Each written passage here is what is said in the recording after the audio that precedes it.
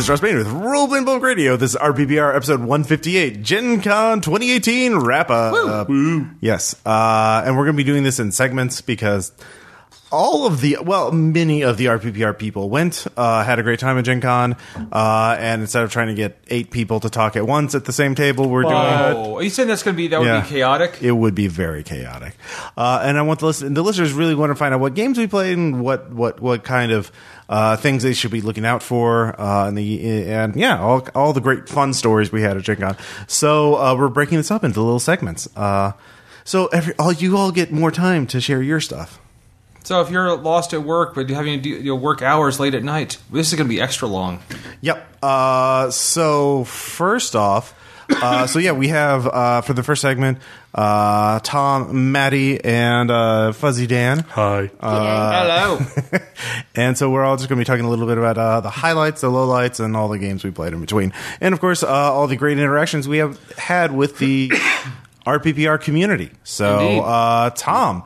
I'm very curious to hear about your experiences because I honestly don't know what you did. You disappeared. I just went off on my own, mostly with my friends Colin and Arturo. Mm-hmm. And honestly, shout outs to them, I guess. Oh yeah, totally. This was their second time at Gen Con. They're pretty decent people. They're pretty good. Do they listen to RPPR? They do. All right. Colin in particular. They're fine human beings. I can confirm this. Yes. Colin is a thorough fan. Okay, great. What were some of the highlights of Gen Con? Well, I got to play the hell out of Foot High Science Guy this Gen Con. Oh, yeah? Yeah. In Base Raiders, I assume? Yeah, Micah was there, and he ran, his, trying to work on his scenario with Kaiju. Mm-hmm. I don't want to go into too much detail. Sure. But he ran two of the three games, and I got to play in both of them. These were unofficial games, sort of not scheduled ones. Every game I did was unofficial. Did anyone record it? Do you know? No, we did not have a recorder. Okay. Yep. No, I think the only one we had, Aaron had one, but we did not have one of our own. Yeah. All right. Well, that sounds cool. You have meeting up with a lot of us met up with fans and played various RPGs. Yeah, that's good. That Base Raiders is still being played. Yeah. Ian Weber, one of our fans. We played a lot of games with him. Yeah. What else? He also we played the two games I bought quite a bit. That the two that I bought, non RPGs, but like board and card games. That great. Really impressed me. That you bought at that Gen Con. I did buy them. Yes. What are they? One is, and I don't know why I always space on the name. It's a card game where you essentially pitch, just like Channel A, but you're pitching a movie script. I think Buy the Rights. Yeah, Buy the Rights. Yeah, Buy the Rights. That's it. Yeah. And we. Of course, for the show notes, I'll have the correct name and a link to the manufacturer. Yes, because as I've had to do many a year. I'm a monster. Yep. But they were premiering it there, and what is this game? That's like I said, like Channel A. You have a deck of cards, and you have to form out of 4 cards, create a movie script, and then you have to pitch it to the producer. And so, in that way, it's a lot like Channel A. Only this one's a little more structured. It's always a genre card, a descriptor card, a hero card, and then a plot card. Mm-hmm. So you have to make a script out of those 4. And the producer, when I like this one, unlike Channel A, doesn't have to make one person the sole winner. Mm-hmm. He has $20 million that he can split among all the players. Like if he likes more than one script, he can buy more than one script. I see. And essentially, once you go all around, whoever has the most money is the winner. Okay. And it's weird. What I really love about it is you can occasionally put a script together that's like, I really want to see this movie. All right. That does sound fun. How much did it cost? It was $25. Okay. Sounds like a good party game. And they also had a one-deck expansion for 80s action movies that they were selling there. Did you pick that up as well? I totally bought it, yeah. Of course. It's like one of the descriptors is mulleted. Yep. Well, yeah. I mean, 80s. All right. Yep. That is true. So what was the other game you bought at Gen Con? I bought Good Critters. Good Critters. Yes. I saw that game in the exhibit hall. I was like, I bet Tom's going to buy that. I did, and I actually got a chance to demo it with the creators. Mm-hmm. It's essentially it's a game that goes really fast. What kind of game? How would you categorize? Essentially, is it a board game or a card game? It's a card game. You're criminals, and yes, in the game they're all anthropomorphic animals. So, they had me at hello. That doesn't sound like a game. I know, right? But essentially, you're criminals and you're divvying up the loot of a heist. And you're essentially trying to, you're playing against each other. One person is the boss, but you can, say, like, we don't agree with the way he divvied that up. I vote no. And, he shouldn't be the boss anymore. Yeah. So it's kind of like, it's a game where, it's a game of backstabbing and politics and divvying up money, making sure that as the boss you want the most for yourself. So you had a lot of fun with that? Totally had a lot of fun. The game goes really fast too. Oh, cool. That's a good idea. Yeah. Longer games can be really rewarding, but like it seems I play a lot more different short games than a few longer games. This is true. In terms of board games and card games. Why do you keep looking at me like that, Ross? I'm sure you will elucidate me in a little bit because I do know what your experiences were like to a certain amount. I mean, I do know one. I'm thinking, of course, one board game, but we'll get into that later. I can't imagine what Tit could be.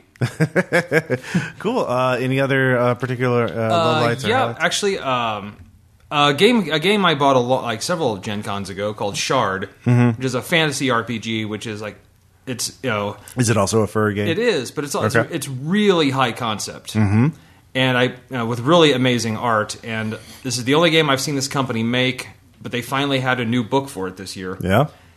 So I bought that. So it's mainly this one's all about mystical martial arts and magic. Interesting. Okay. Can I play Jean-Claude Van Swamp? Hey. You can totally play that character. That would be a frog person with martial art powers. Indeed. Yes. Bullfrog. I can't understand. I can't understand what anyone would not want to play this. Mostly looking for that large paunch in the middle. Cool. Oh, you got to have that. You got to have that. So any particular interesting anecdotes or stories from Gen Con? I actually got to speak to Kevin Sembieta. That was yeah? interesting. Okay. How was it interesting? And yet you're still here. No, it's he's a con man, not a killer. Let's be honest. Yeah. I just figured you'd get sucked into the Nope dimension after talking with him. No, I was replacing one of my old TMNT books that I really liked for nostalgia, but it was falling apart because I literally got it in like 1991. Okay. So I bought a new copy, and he was actually the one manning the booth at the time. Mm-hmm. So I kept it pleasant. I didn't have a press badge or anything. I'm not representing anyone at the time.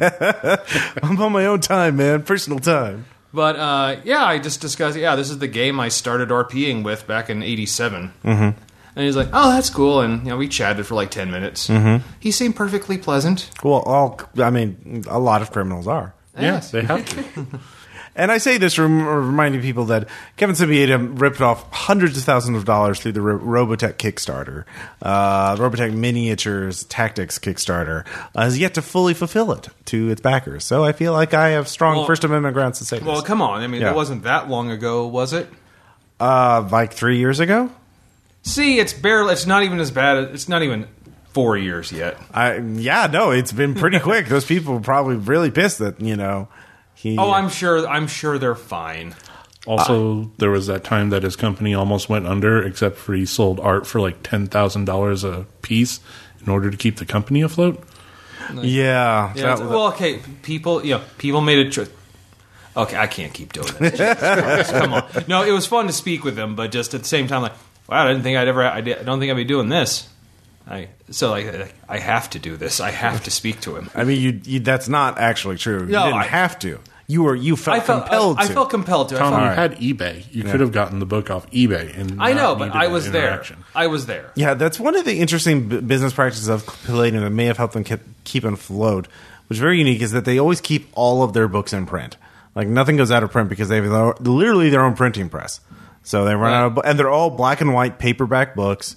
So they're cheap to print. Oh yeah. I went there. Yeah, that was another thing I want to notice. I always like to see, what do they have new? Because most of the time, they're still cranking shit out. Well, but most of the time, if they have 3 new books after a year, that's a lot of work with them. And they had like 3 or 4 new books, which it's more tables and shit. Good, yeah. Okay, goody gumdrops. Let's do this. And and the only hardcover book they have is their re-release of the main book. Yeah. You sound angry about that. Like, why can't we have more riffs? No, it's like, why can't we have more books that'll last longer than a year? Oh, And also, yeah, they had art for sale for like ridiculous prices. But Tom, if the books lasted longer than a year, then you wouldn't buy more of them. Holy shit. Damn. See? He gets you from both. Yeah. That's how they get you. That's how Planned Symbiote. obsolescence. That's how Symbiote got you. He got you, Tom. But then I walk away and I realized, oh yeah, I don't have to do anything else. Yeah, but you gave him money. You're enabling him. We all gave him money, Ross. Throughout our lifetime, we have given him money. I admit it. probably I say did give I him never money. did. Huh? I never gave him money. I gave him money. In order to run Rifts the Eliminators, I had to have a copy of Rifts, so I bought it as part of our Christmas grab bag. Yes. Yeah. So that's my shame. I acknowledge that now. Moss, I forgive you. But I think the RPR listeners forgive me because Rifts the Eliminator is a funny game. It's a funny a great episode. game. Yeah. But no, still like, and again, everyone I spoke to, there was a guy. There was actually twice this happened. There were guys that were kind of walking around the Palladium booth, and I was looking at like some of the Rifts books that I had never bought before. Like should I? God, of course not. But a guy comes up, oh hey, like Rifts player, like yeah, a long time ago. And I think that's then the guy's like, his smile faded. Like I think that's the case with everyone. We played this a long time ago, and then we can't anymore. Yeah. Like well, like and he says yeah and also at the same time the settings are great. So we both said that simultaneously, but then and then literally finishing the other sentence is attached to this shit system. Yeah. Which like it's like so like you homebrew it. Like I've thought about it. Like I think every gamer I know likes the Rift setting, but we always put it in a new system. Yeah. Fate. Or Cinnabar. Why not just Yeah. make go fucking run in Cinnabar? well, it's like okay. Oh my god, Dan. Dude, No. no, Dan. You can't make me. No, not that. But imagine, two like we could play characters together. Jean-Claude Von Swamp, Bazooka Raccoon, same team. As long as I don't have to do character creation. Oh no. We'll totally. Dan, could you run Rifts in Anima? Probably. Okay. But All why? right. It's a complex system. I mean, if you want your Rift setting to be anime AF, Yeah. we could totally do that. All right. right. It sounds like you had a very fulfilling Gen Con. It was a very good Gen Con. Yes, yes. We had like lots of meetups with fans. It was awesome. We ate a lot of meat. That was good. Yeah. I did miss that, the meat name. I mostly... Maddie, it's like you were there. Yeah. Yep, yeah, I was. So Maddie traveled the farthest to get here out of all of us. A few miles. yeah. Miles. Yeah, 1 or 2. Well, kilometers, really. Oh, I'm sorry. Yeah.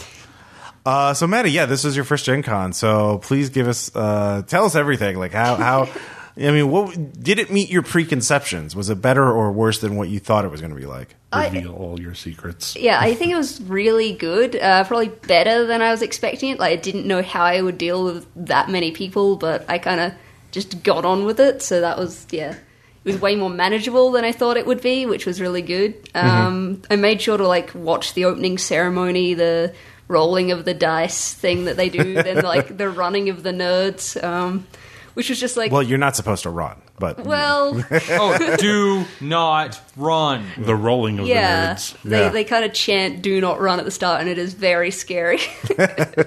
And then I just kind of braved the exhibit hall like that 20 minutes after everyone else had run inside. Oh yeah, the very first time you enter the dealer room. Yeah. You never forget that. Yeah, so that was pretty cool. I didn't really have a plan. I just kind of like had 2 booths that I wanted to go to buy specific games, and the rest of it was just like wandering around a little bit. But I got a card game that I keep getting the name of.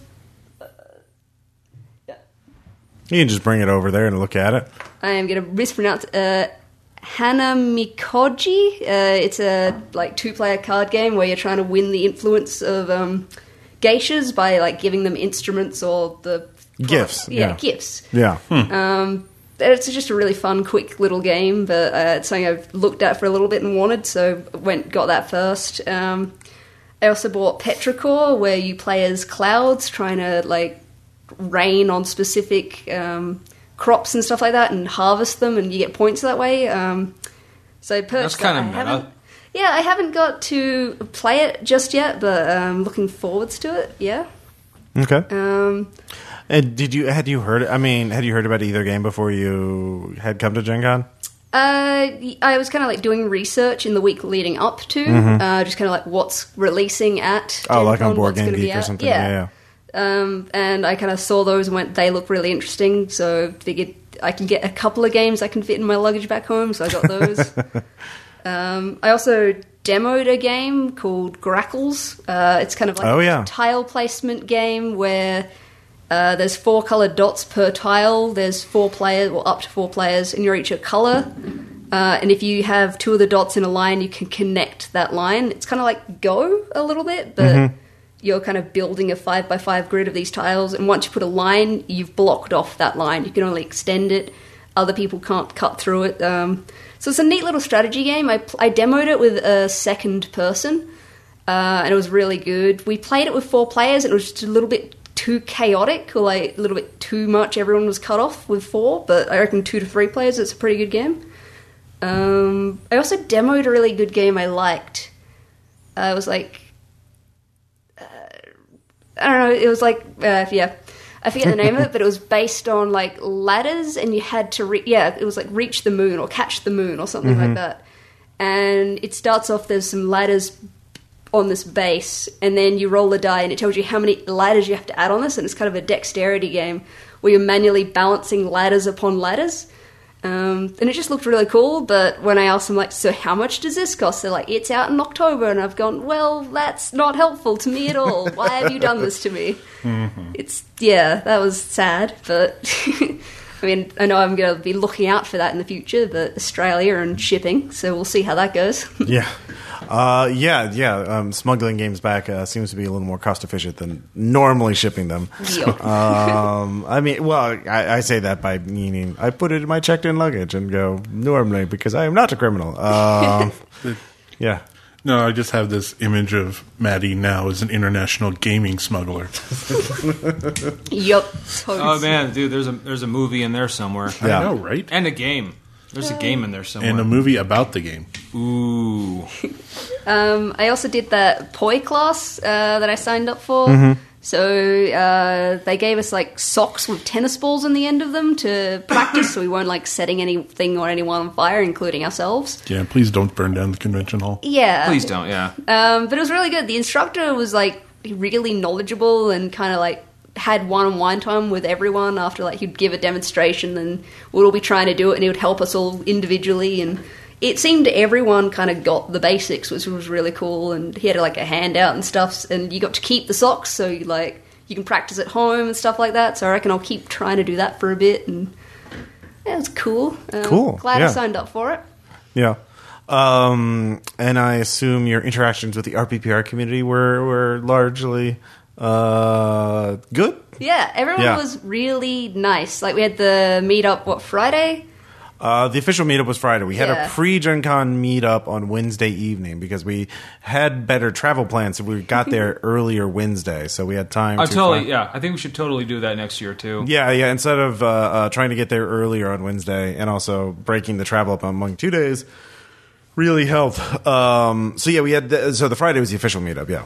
I know both Wednesday and Friday I drank a lot, but I chatted with a bunch of people, and just everyone was the loveliest, and it was really cool, like, because we'd run out of table space, so 4 people would walk down the hallway and just steal tables from like half full rooms and like reposition them. It was just a really good sense of community. Like, I don't think I would have enjoyed Gen Con half as much if it wasn't for like the fact there was 30 people there together as a group kind of thing that were hanging out every night. Obviously, making a sort of a community of friends, even if you only known them through online interactions, and then meeting them for the first time or for more than once, and then being able to hang out and play. Because, the official games are all fun, or hopefully fun. Not always, as we will find out. Oh, God, yes. And, just this year. We're not talking about past years. But I know. Just in general. But the meeting with people you already know and playing out, breaking out a new board game, learning it, or playing an RPG can be a really fun experience and memorable, too. So you did get some RPG stuff in there. Yeah, I got to play in the Clancy game Wednesday, which was really cool. And interesting to experience. That I've never been in a player situation where that type of GM is there. Like Glancy's something special. Yeah. Yeah. It was very fun to be a part of. And what part of the Great Wars was this game set in? I know after 40 minutes we got to introduce our characters. I mean, that's standard. But this was actually set in the 1930s. Yeah. Oh, wow. Yeah, we were playing. It was a Delta Green game. Delta Green game set in the 1930s. So, Not Depression era? Like, not military? not military. Huh. Like, well, technically, our characters were Office of Naval Intelligence, but we were in Boston Okay. investigating shenanigans. So, like, And guessing nothing bad happened, and you. I'm having trouble case. placing Yeah. because I know after a Glancy game you have. Clancy's expanding his thing. I mean, the game only lasted less than 4 hours, I think. I know a Glancy game like gives you an honorary associates in a period of history. So I'm trying to place what associate's degree Maddie now has. I would say, Depression? interwar period. Okay, that works. Interwar period and military espionage, because that was sort of the focus of it a little bit. Also, we did record a bonus podcast with him where he tasted several whiskeys that we had brought, and he rated them based on World War I firearms. That he knew off the top of his head. That Yeah. tracks. Okay. That's. So, I think that he sounds said. I think he like Glancy. said like the lowest rating was like the show. Yes. That was a one. I figured that was going to be the worst. Yep. I'm just going to sit here. I mean, we all knew, we were all thinking it. Like the show, yeah. Oh yeah, we all were. Totally. Yeah. I like it. We're all experts in World War I firearms. I like World War One. What can I say? I know you do, Tom. You like every war with the Germans, though, Tom. Not necessarily. Yeah, like name to- one war with the Germans you don't like. What? Well, Please rephrase that question. One war where the Germans fought that you don't like, that you aren't interested in. Franco-Prussian War. Okay, yeah, all right. No one likes that war. That doesn't count. That's like saying Yeah. I don't like Nickelback. There you go. See, it's the Nickelback of wars. Sick burn to that war. I don't. What about the Emu The thing is, War? Germany. That's a great war, but the Germans weren't even involved unless they were secret German emus. in what war? The Emu War. There's not. Yeah, they weren't. Yeah, Dude, Germany's a young nation, Ross. They weren't. There's not a whole lot wars to go back with. All right, fair enough. But anyway, Yeah. I also played in 2 of Bridget's games, one Yep. of them for the Patreon. So we played the Magic Girls OVA. That was Saturday morning. And it went really well. We played it with the Q system, I think. We played it with the cards. Yeah. I'd never used that system before, so that was really fun to start playing with. I reckon I want to try to do that again. yeah, Nice. And then there was the one we did, I think, Friday? I don't know. Yeah. Time blurred together. it wasn't Friday because I was way trash for that. I believe that was Thursday. There was some night. drinking Yeah. going on. It was Thursday night. Yeah. So that kind of feudal Japan. I'll have to get the exact name from Bridget, but Bridget found a game written by an Australian game designer who mostly ran this game at conventions, and is a very role playing, storytelling heavy game. Like it's played in 3 acts, and you only have conflict resolution in the 3rd act. Like you just role play, you just talk, you don't do anything. There's no. Yeah. It So- was half really roll-based. fun. Probably one of the roll-based. highlights of Gen Yeah. Con was playing that game. Yeah. That was really cool. I also did True Dungeon. Oh yeah. So that was really fun. I think it was like me, Aaron, Renee, and Jason. That's Jeb 4. as well. Jeb Yeah. was there.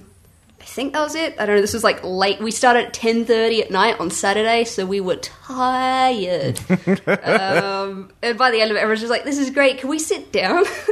But it was really cool. They had really good production values. Like every room you stepped into, you were kind of like, "Whoa, this is cool looking." And like all the actors you interacted with were like full makeup or like prosthetics, and there was like really cool interactive puzzles that you needed like good communication skills for, and like you had to work out what it was in the room. Like, all right, so things are flashing. Why are they flashing? How do we make them stop flashing at the correct moment?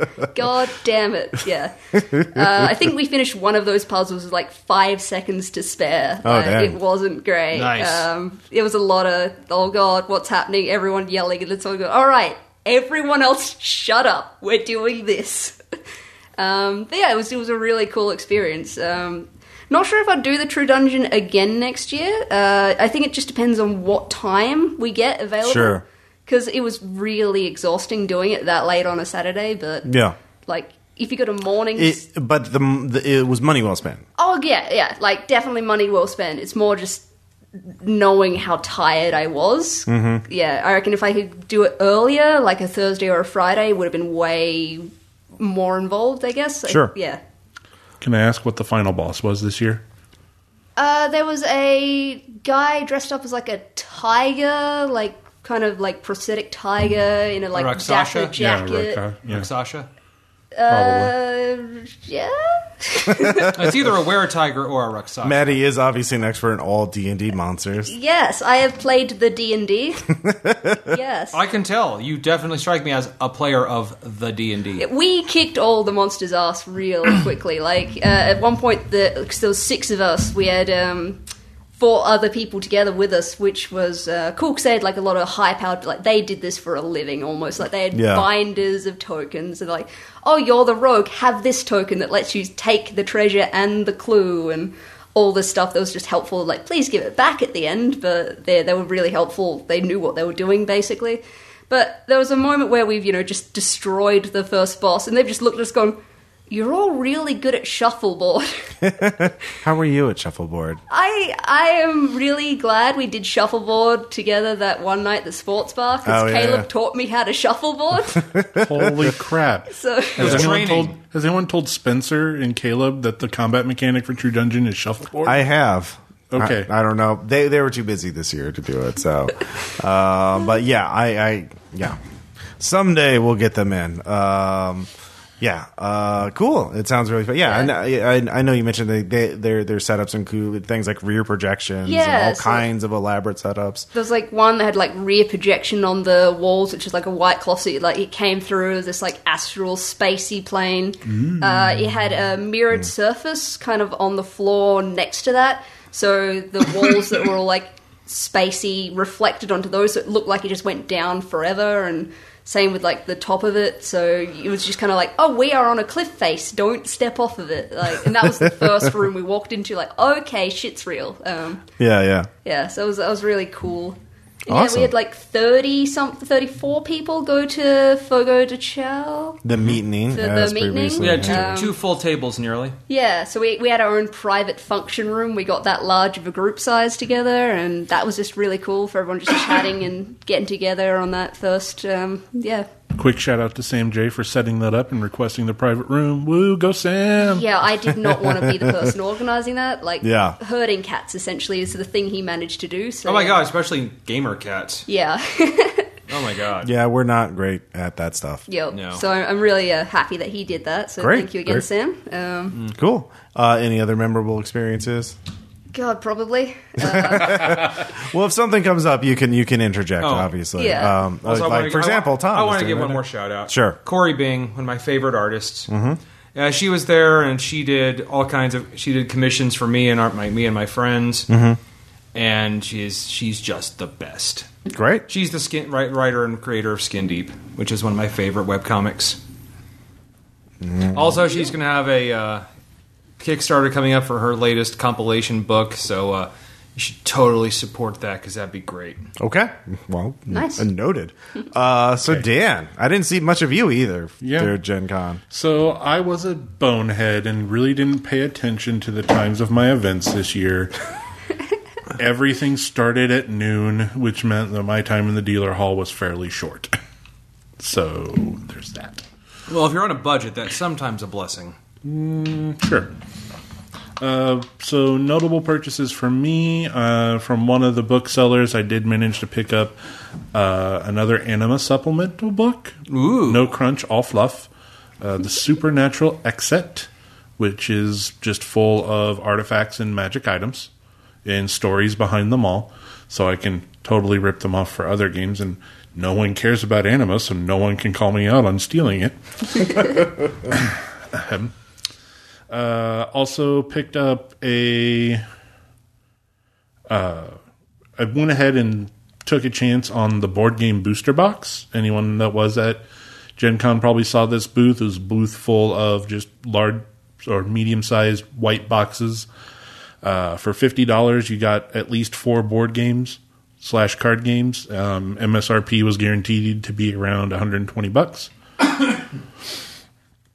The 4 games I got out of it one was called Eleminis. It looks like a really cute elementals-based matching game. You can use that also to play Memory and War because all the elements can fight other elements. Did you actually get to play any of these? No. Okay. For games that I played, I did manage to do a Dresden Files LARP from Infinite Imaginations Incorporated, and it wasn't until I sat down with them that I recognized, hey, I did a Dresden LARP with these guys 2 years ago. This will be cool.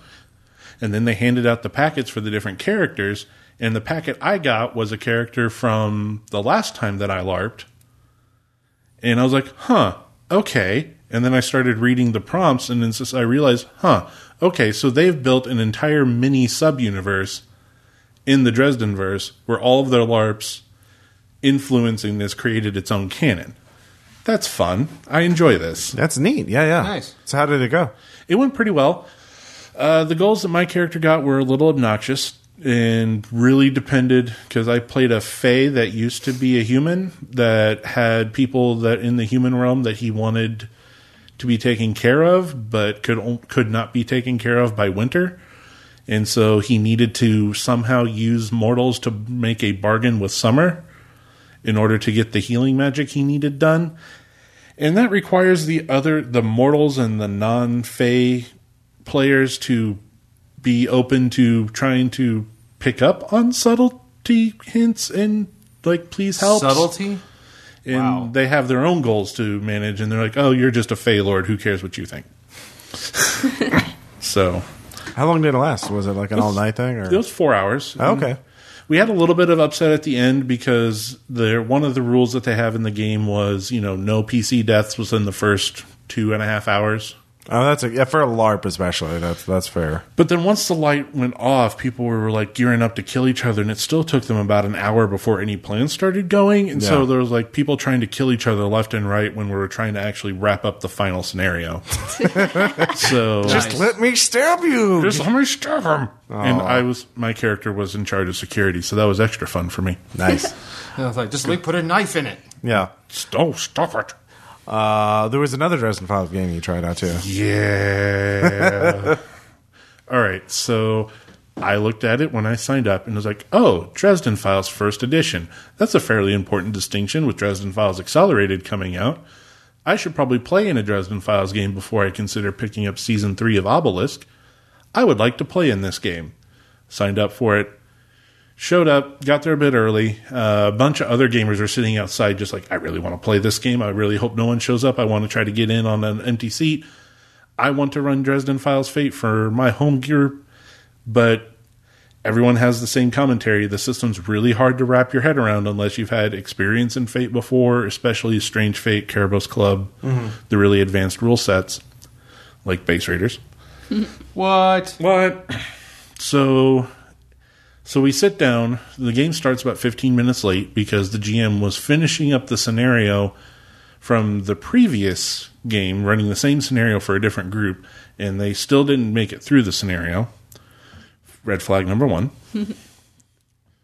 Sit down, and the character packets get handed out, and I look at them, it's okay, character name, something that reads like a high concept, D&D character class. Red flag number 2, maybe he's just trying to help people understand the general archetype of what they're doing. Okay, sure, why not? Giving this the benefit of the doubt. A couple of people get sat in on their generics. Pull the character sheet out, set up the little standee with the picture on it, look at the character sheet, and it's wait a minute, that's the logo from the TV show. Red flag number 3. And this is a D&D character sheet. This is D&D. This is a 5th ed character sheet. I mean, do you need to say anything else? I'm going to comment that at least one of the people that sat in and tried to get in on an empty seat with generics demanded their generics back. How long did that take? Like, just see the character sheet, like, I want my money back. Yeah, pretty much. Okay, yeah, no, that's fair. And if I'd gotten in on generics, I probably would have done the same thing. Yeah. Now, to be fair, the port technically works. Well, that's good at least. Yeah. Technically, yeah, that's what you want to hear in an It was RPG. technically a game. It was the way he ran it and the way he reskinned a lot of things. It was just reskinning. It wasn't like major mechanical changes. It works. You can do it. I could probably do it too. I wouldn't recommend it, but it worked. Scenario was scripted way too long for a 4-hour game. That's a really common mistake. I just see a ton of GMs doing this at cons, and no, stop it. Yeah. And the scenario in the investigation was pretty good, even though it was running the investigation with the 5e skill set. So that, like I said, it technically worked. It was fine. I got a little fussy with different players at the table, but that wasn't the game master's fault.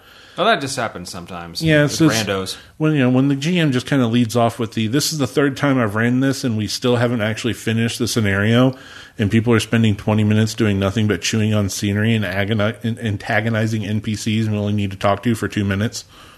Well, maybe I should change the scenario. No, it is all the players who are wrong. Yeah. Yeah. Yeah. Well, that's unfortunate, but I mean, it happens. So those were the new-ish experiences I had at Gen Con. Mm-hmm. I did get to crack open my conspiracy box. We got to draft some Magic the Gathering conspiracy. That was fun. Thanks, everyone, for humoring me. Thank you for enabling. Yep. Also got to play in a game of Twilight Imperium. Got to run one. Oh, I saw that. Yeah. It actually worked out pretty well until I realized that setup took a lot longer than it should because I didn't get to set it up in advance like I normally do at home. And so I just switched tactics like 3 turns in and just dove straight for the instant win because I played humans. Oh, them. Those are weird. Pro tip, play humans, get on Mechatol Rex as early as possible, use your racial ability to populate that planet like bunnies, and never let it go. Yeah, well, I mean, obviously, everyone was thinking that. Like, I mean, what do humans' special ability? They like to. That is literally it. Like, Yeah, there were people in my True Dungeon session that, like, you guys had started playing that game when we started True Dungeon. We came back at, 1 a.m. and you guys hadn't finished it yet. we ended at about 3 a.m., which is about when everything else at the meetup ended, so... Because it was 3 a.m. on Saturday. Anyway, well, technically it was Sunday at that point. But, You're Sunday. And also, totally not having to leave early on Sunday was nice. Yeah, being able to have a last lunch with Burke before he left for the airport was good. Shout out to RPPR fan Burke. Mm-hmm. Yay, Burke. Yay, Burke. Yay. We're slowly figuring out this whole Gen Con thing.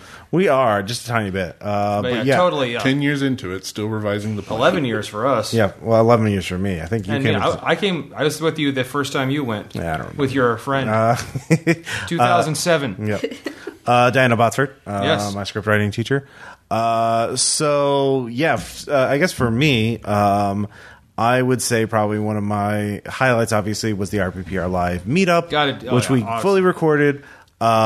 Big shout out to Sean Greenwald, who was not able to, our RPPR Sean, local Sean, because he was not able to come to Gen Con, but he gave me a board game before we left. And he was represented. He bought it at a thrift store or an antique store for $1. It's still over there. It's called No Respect. It's the Rodney Dangerfield game. Apparently, it's a good game. No, Maddie, that wasn't an invite. Yeah, no. Guys, this is radio. Yeah, So we brought it out for the live meetup. We did a live after-hours review of it. And Dan seems incredulous about this. I mean, the game itself has nothing to do with the stand-up work of Rodney Dangerfield. What I understand is, I've heard people. No, it's a fun number strategy game, but there's no reason Rodney Dangerfield should be on it.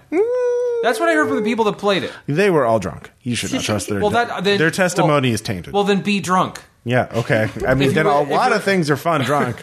That doesn't make those acts inherently fun. Throwing rocks at a hornet's nest is fun while drunk. Riffs could be fun theoretically if everyone was plastered. That doesn't mean Ross riffs repeating what I just said. So thank out for Sean for that. And just we had a lot of really good. And thank you, alcohol. Yeah.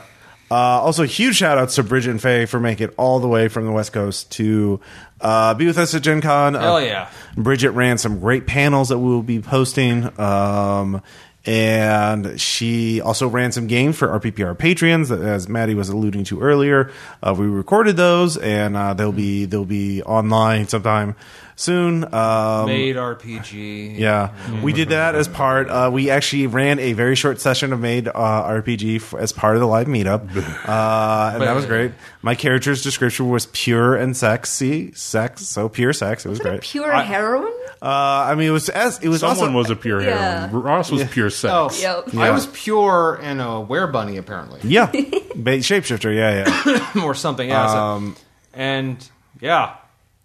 Kind of reminds me a little of Bedlam Manor, except you're not trying to cover things up to more.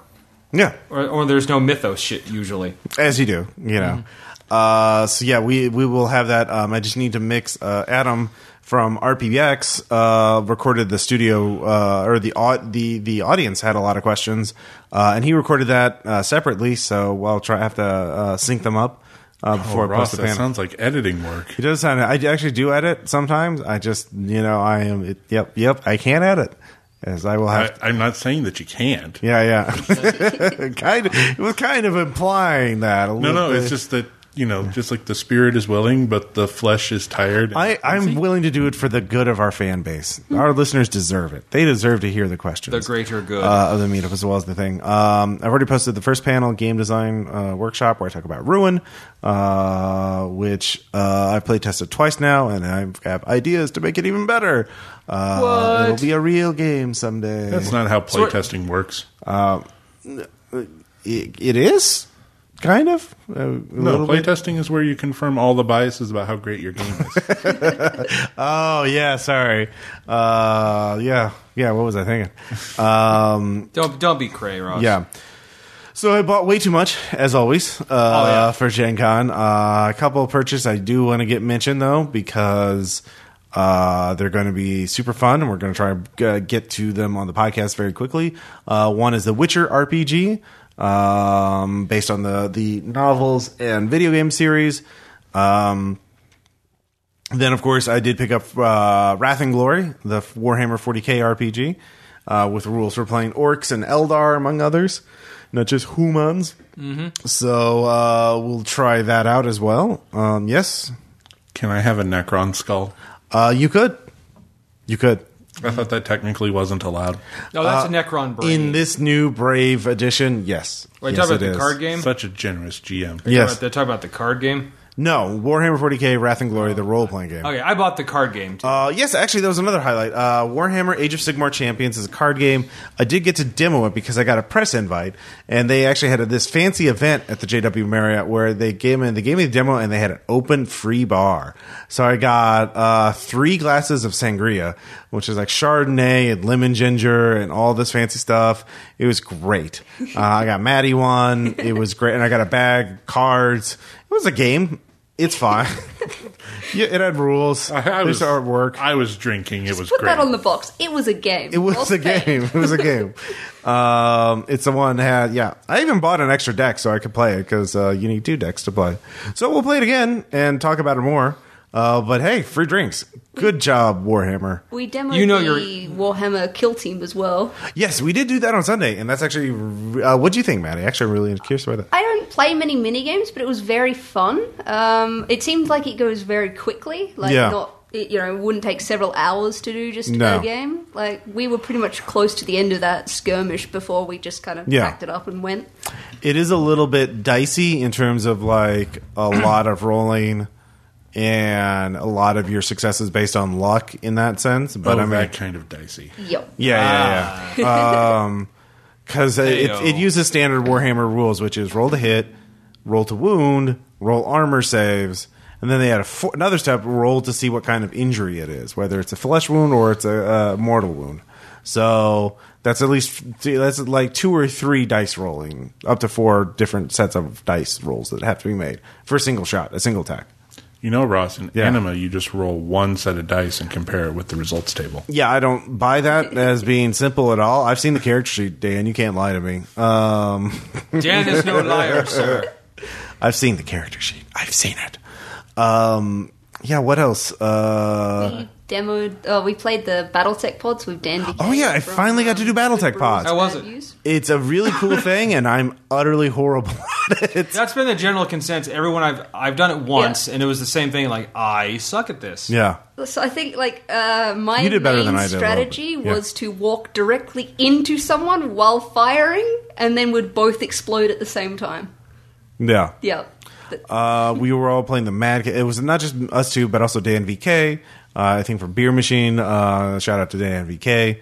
And then one other person who was playing, who was obviously a skill player, playing a tiny mech that was very fast, so would just literally run rings around us and shoot at us while we couldn't shoot back because we were big, slow, stompy mechs. And yeah, we would just run at each other and shoot. I think I got one kill, and I got killed 7 times in like 8 minutes. Yeah, I feel like in the event guide they had they teach you how to play properly, and it was like $50 to $70. Like it was something like expensive. Oh, to real go through like a expensive, training mission. But they give you an hour, and they kind of train you on each one, and so instead of just like paying money and jumping in and going, I don't know what I'm doing. Like a lot of people might have done that at the start, and then Yeah, or they're just veterans from doing it multiple Yeah. years. I mean, it seems pretty standard to a lot of mech or kind of games that uses a joystick. Like if you've played other similar games, you could probably pick it up pretty quickly. But I have no control over, like I have no experience using joysticks for aiming and shit like that. Like I just don't. I use a mouse. I don't use it. yeah, the up down was definitely inverted for me. So anytime I tried to look up, I would be staring at my feet for Yeah. a little bit before Well, I gaze go. upon your feet. Yeah. Gaze upon them. Yeah, for me, it's just I couldn't. Yeah, I'm not good at aiming at that kind of thing. Anyways, it was still fun to try out because Oh, yeah, they've got it a was really good very good. presentation. Yeah, so yeah, good point. Thank you for reminding me of that. We also, let's see, Bridget. We recorded I Am Scott Glancy game of Delta Green. We also did Bridget's game. I also got a game recorded of Zweihander, run by the game's creator Daniel Fox. We found a quiet room for that, a miracle upon miracles. So that will be fun. That was fun. God, let's see here. In terms of other games, there was one game that we actually got to play later on that I bought at Gen Con, The Island of Dr. Lucky. And Caleb, I don't want to say too much about it, but Caleb hates it so much that I'm sure we're going to have to see a segment of that on the Mix 6. He is just going to he's probably going to show up with money and ask to buy it so he can then burn it. Like, he hates it so much. It was very fun watching him slowly get more and more mad as the rounds went on. I want to play it at least one more time before I fully decide on it, because now that I understand the strategy of it, I would appreciate it more. But it's got some mechanics that I could see you hating, or it rewards us. Yeah, it's interesting. I'm kind of on the fence about it. Caleb did buy a game as a gift for me that we also got to try, which is Rhino Hero Super Battle from Haba, which adds a lot of new mechanics.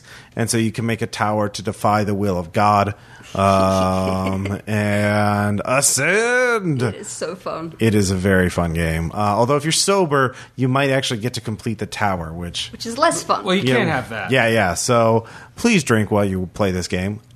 Please. But drink responsibly. Also Daniel from RPPR fan Daniel, all the way from Europe, specifically Denmark. Denmark? Yeah. Yes. Danesburg. He brought a game that we tried a couple times, Tortuga, That was very fun. which was fun. Pirate theme game with secret roles. You don't know who's on the British, the French, or maybe the Dutch team. A lot of interesting strategy about that. Could be frustrating at times because if you don't get good luck with some of the card draws, you can be kind of screwed. It's only like $20 or something, and it comes in a neat case that looks like a book. I forgot. I'll have to look up who manufactures it, because they had a booth at Gen Con. The game looked very pretty and very simple. Mm-hmm. It's also up to 9 players. Yeah, that So- was deceptive. Yeah, it would be fun to play with 9 players. Everyone who's played at least one game of it before, so they know how to play. So I feel like that would be really fun. I'd be in. Yeah. I don't have it here. Daniel took it with him. To Denmark. To All right, Denmark. let's go to Denmark. All right, in the car. Road trip. It's watertight. It's fine. Okay. Everything's fine. All right. God, were there any other games I tried out? Possibly. I mean, there was that really good classic game Noah brought to Gen Con that you all played in.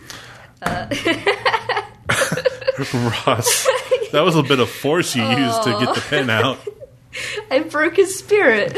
A tiny bit. All right. So, yeah, Noah from RPX and Maple Syrup Blood Money has this yearly tradition of torturing me. What have I ever done to him? He brings WWE Battle of the Belt. It's literally not a game. It says it's a game. It's not a game. You have no choice. You just roll dice. You roll a d6 to move, and then when you fight another wrestler, you both roll oversized d20s that are called battle boulders. Yeah, I was going to say, give them the respect they deserve. Dan, don't you dare. They deserve no fucking respect. They're the Rodney Dangerfield games. They deserve no respect at all. Anyways, tying it back all together. See what I did? I didn't win this year, but Noah lost, so that's more important. Noah brought a fake belt. I immediately stole and left the room. Yes, which is the only right. You're getting proper. into that Gen Con spirit. So yeah, of course, a shout out to all the people at Art Dream. The Delta Green slipcase with the Handler's Guide and Agent books. It's beautiful. Handler's Guide is obviously very well written. Love that. I wonder who contributed to that. Actually, I didn't. Well, I like Delta Green. WrestleNomicon would be a good palate cleanser. Well, it's not out yet. I know, it is coming to Kickstarter. When it does come to Kickstarter, we will talk about that. But yes, did you actually play that? Did you try that? I didn't get a chance to. Okay. I wanted. Shane Ivey was playtesting. It's a wrestling game, but kaiju-sized, great old ones wrestling. Oh no, we've been invaded. So what's happening? Home invaders. So that ends my talk. And in a second, we'll have Aaron to talk about his experiences. So yeah, I'm sure if I remember more shit, I'll talk about it. But yeah, You'll talk. Yes, Ross, you will.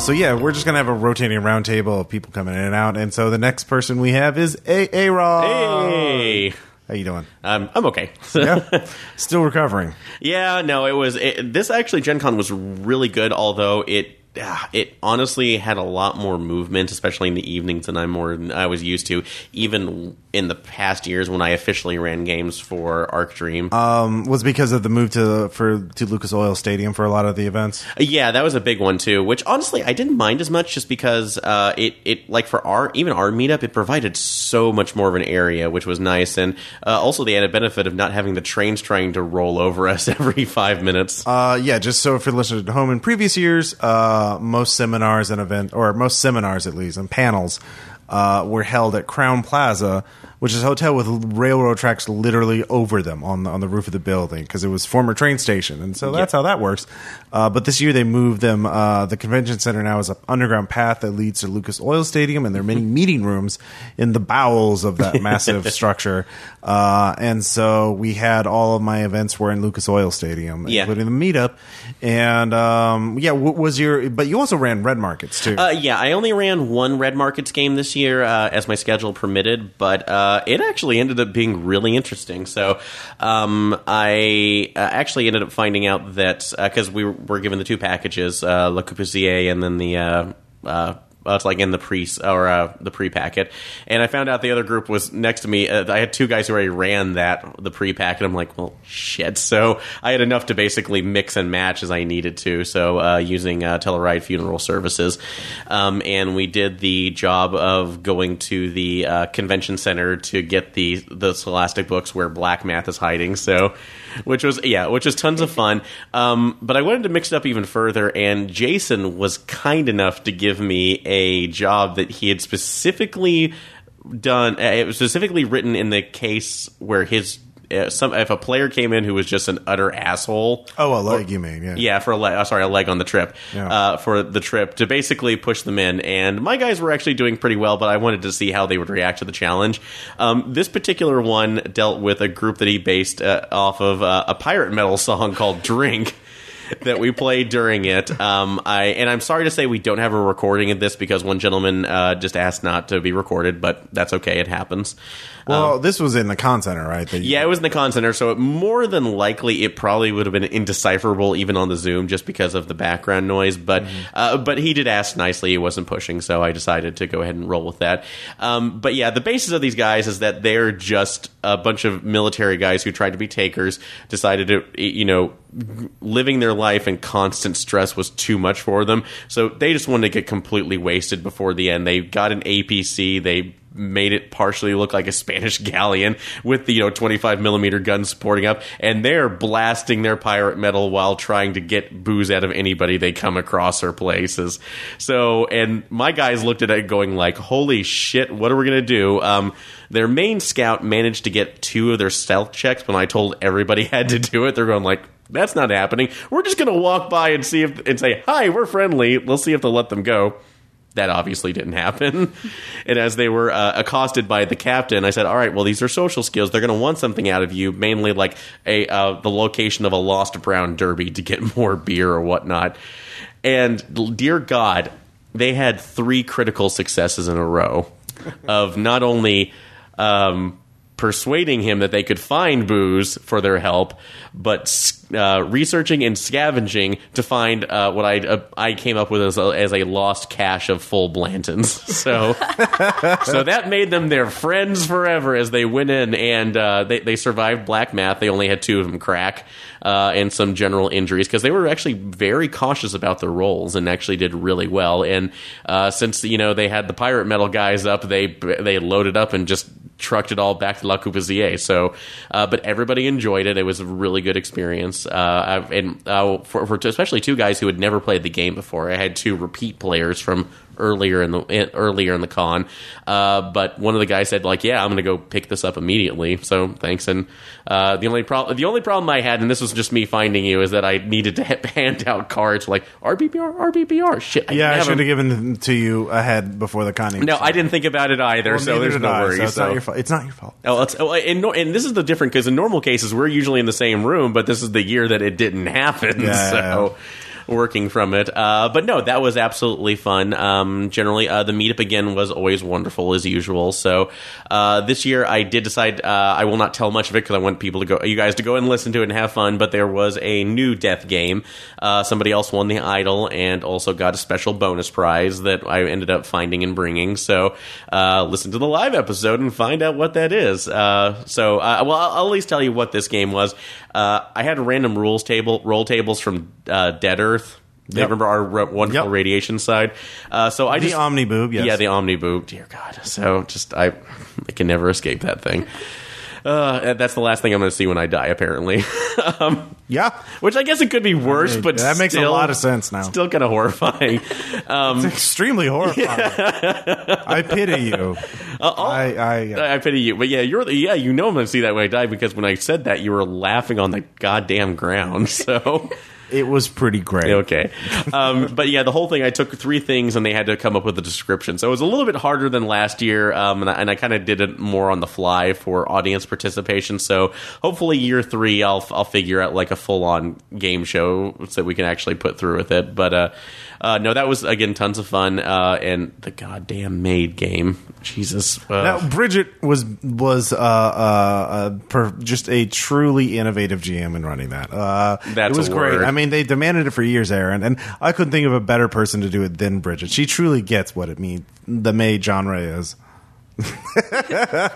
let my silence fill the airwaves. I just like my character's description was pure sex. All right. Yeah, well, you're pure sex. Yeah, but again, but everybody kind of stopped dead because I was given like the 53-year-old one, and I can only think of like a chain smoking Cloris Leachman. You've been like the boss from Metal Gear 3. Like, why are you here? Yeah. I am made. So, no, that was all sorts of fun. The other 2 things that really were big outside of games. I'll actually go first before the floor because I actually did stuff on the floor this year. There was a game I ended up playtesting called Clockwork Dominion. They were located with the Posthuman people. So, and it would interest me more or less because the general aesthetic of this was 1800s. it looked steampunkish, but they were very much saying like this isn't the aesthetic. It's like weird 1800. That's like weird 1800s or Victorian times. Wild West, they talked about bringing in things like Aleister Crowley and that side of the magic, which kind of works or not. Demons, monsters, and apparently a whole set of where the world essentially is broken, and you're just trying to prevent it from being completely fixed. So, or completely returning to chaos, is the gentleman who was explaining it to me. The interesting thing about this whole game is that they actually had a proprietary set of cards that you were for their initiative and your actions, and they actually wanted you to flip those or base it for your actions each turn, and depending on what you did or how many cards you had left, it would also give you an interrupt. So if you wanted to save somebody else, you could do that. And with the group that I was playing, which Peter was with me on that play test, our friend Peter, he actually ended up getting shot at one of the big bad monsters in this game. We were not supposed to mess with. We found one because we were hunting it for trophies, and I managed to do my interrupt where I got in front of him. It's like, I'll save you, with the woman who apparently my character was trying to get married to one of the other characters. So, and I did like a base one. I did my action, and then I got a critical success, which apparently nobody else in the game had done, and managed to injure this thing enough so the other players could kill it. So, which surprised it. Interesting initiative system, although the game was they're trying to do that, Wild West Victorian style, and when they said hey, you're in the African plains with, black manservants polishing your guns and everything, Peter and I are just looking at it going, can we tone that down? No, okay. So, but at the turn, interesting initiative system too. I wouldn't mind it actually seeing applied to maybe other games if they can do it. Just the setting that I had right now wasn't as interesting to me, but interesting. Let's see. I tried to do a couple more tests on the field for a couple other games, but they were all filled up for the most part. So, because I did see that Wild West Exodus was there, and I tried to get in for one of the other play tests like we did at PAX South because I was wanting to see it, but they filled up pretty quickly. Yeah, you would have had to wait a while for that. Yeah. I walked by their booth too. They had some really cool setups for their boards. Oh, yeah, and I admit I kind of looked over there to see if they had the... I'm thinking maybe we just get Kill Team. If I get the rules for that, I have tons of 40K minis we can try out. Oh, yeah, because... Maddie and I actually demoed it. So. Excuse me, Jason and Renee demoed it too. I actually got to watch them a little bit, and if we get Brownie on here, not Brownie, Copernicus. So Copper, he might actually he play tested that before we got there too. So we're getting some opinions. But yeah, outside of meetup for there, the two other big things that we did, True Dungeon, but I'll leave that to last so Maddie and I can talk about her experiences too, because you said you mentioned it a little bit. But then there was the Delta Green LARP. So before prefacing this too, because I plan to talk to the creator again because I'd like to get him on board to get more information, but we had a couple other people. Yeah, we can do a follow-up to this in a future episode. Yeah, or later on in this episode, because we're going to be recording this over multiple days, because we can't get everybody here on the same day, because people have lives and jobs. Oh, yeah, so the real thing. Yeah. So. But yeah, I was lucky enough that we had our listeners, Patrick Copper as well, and...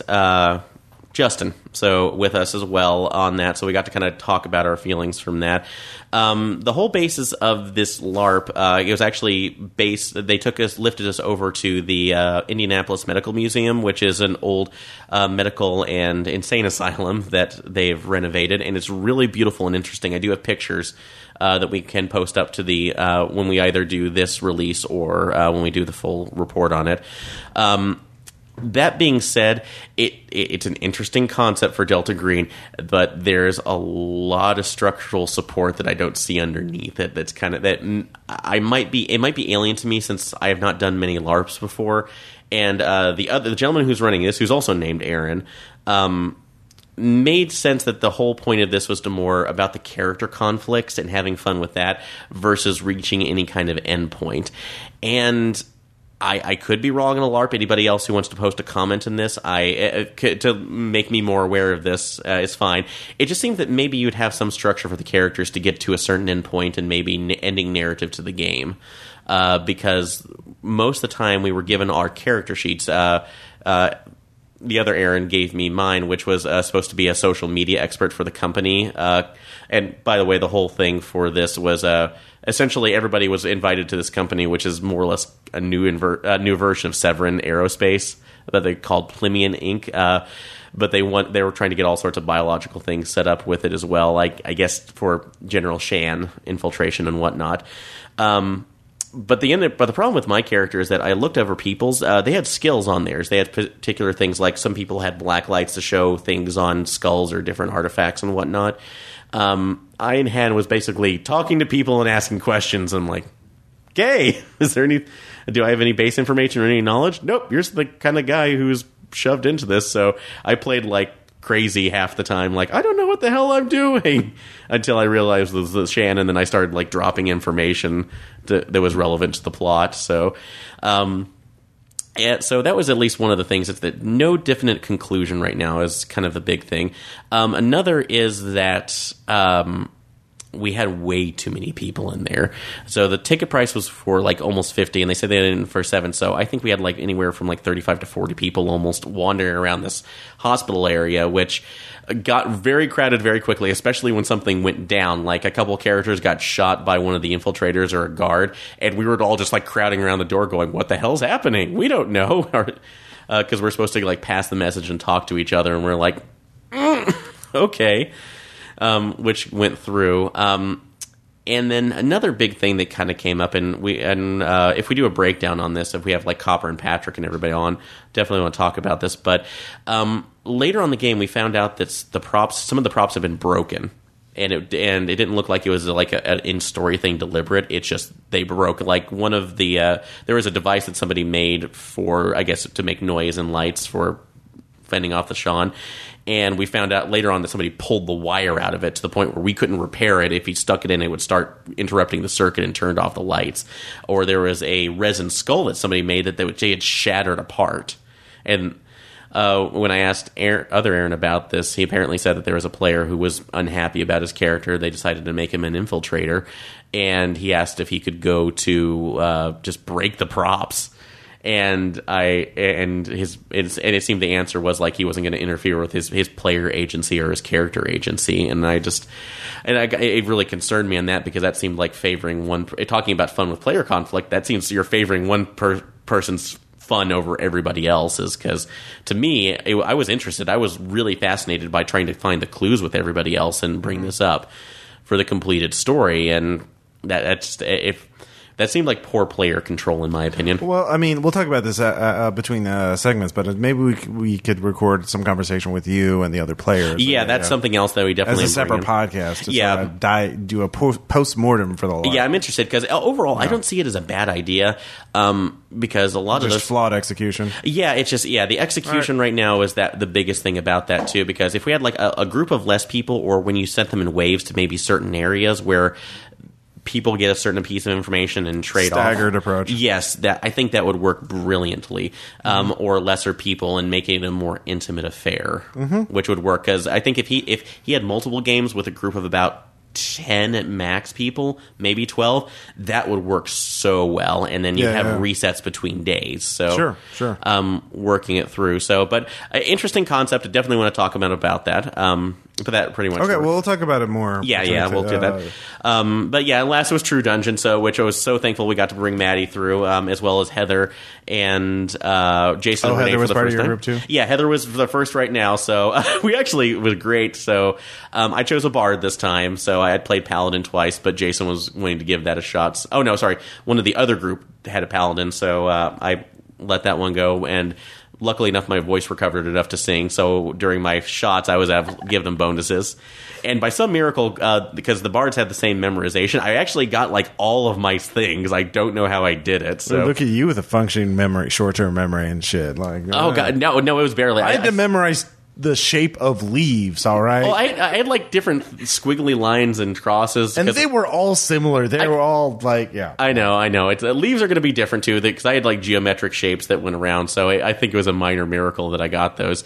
But yeah, this one, it was Into the Astral Bliss. I Yeah, think. yeah. Okay. Well, don't give too many don't give spoilers because obviously this is still an active thing. Oh no, it's an active thing too. So no. I know they're spoilers. going to Gamehole, which apparently is a con, and then of course there's other conventions. I'm sure later they'll this bring this to year. PAX South probably, so- Well, PAX Unplugged too. Oh, is it? Okay. Yeah. So, I will say from the things we did, they had beautiful effects this year. They had like a really interesting kind of celestial effect on the floor and the walls. Yeah, to make Maddie it talked glow, about that. which was really cool.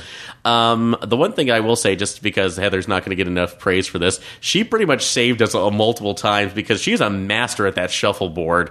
She managed to get critical strikes, 3 or 4 times, or When she didn't get one, she was like hitting another player so they would go. So she was pushing them into place, so which was great. I will say, just for the ending on my end, that there is a particular. Let's say there's a crossing that you had to go through that you had to look for certain patterns, and I assumed we were calling those out. I was like dead last, and then I didn't make it. So first year I didn't make it, but they were nice enough to give me a survivor badge regardless, so I can lie on my corkboard at work. 3/4 of the way across. Yeah, I almost got there before the bridge shut down. It's like no, so Yeah. Aw. but it was working. But no, I mean, you could have kept your secret, but I mean, you kind of just revealed yourself. There's no point in lying here. So I die. That's a thing I do. We know this.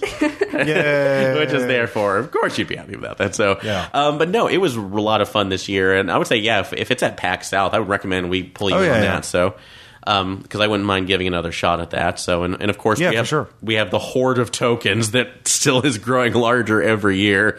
Well, you need to put that shit in a binder. Apparently, that's what the pros do Oh yeah, I did see the binder of that. So, but because they organize it by class and Yeah. shit.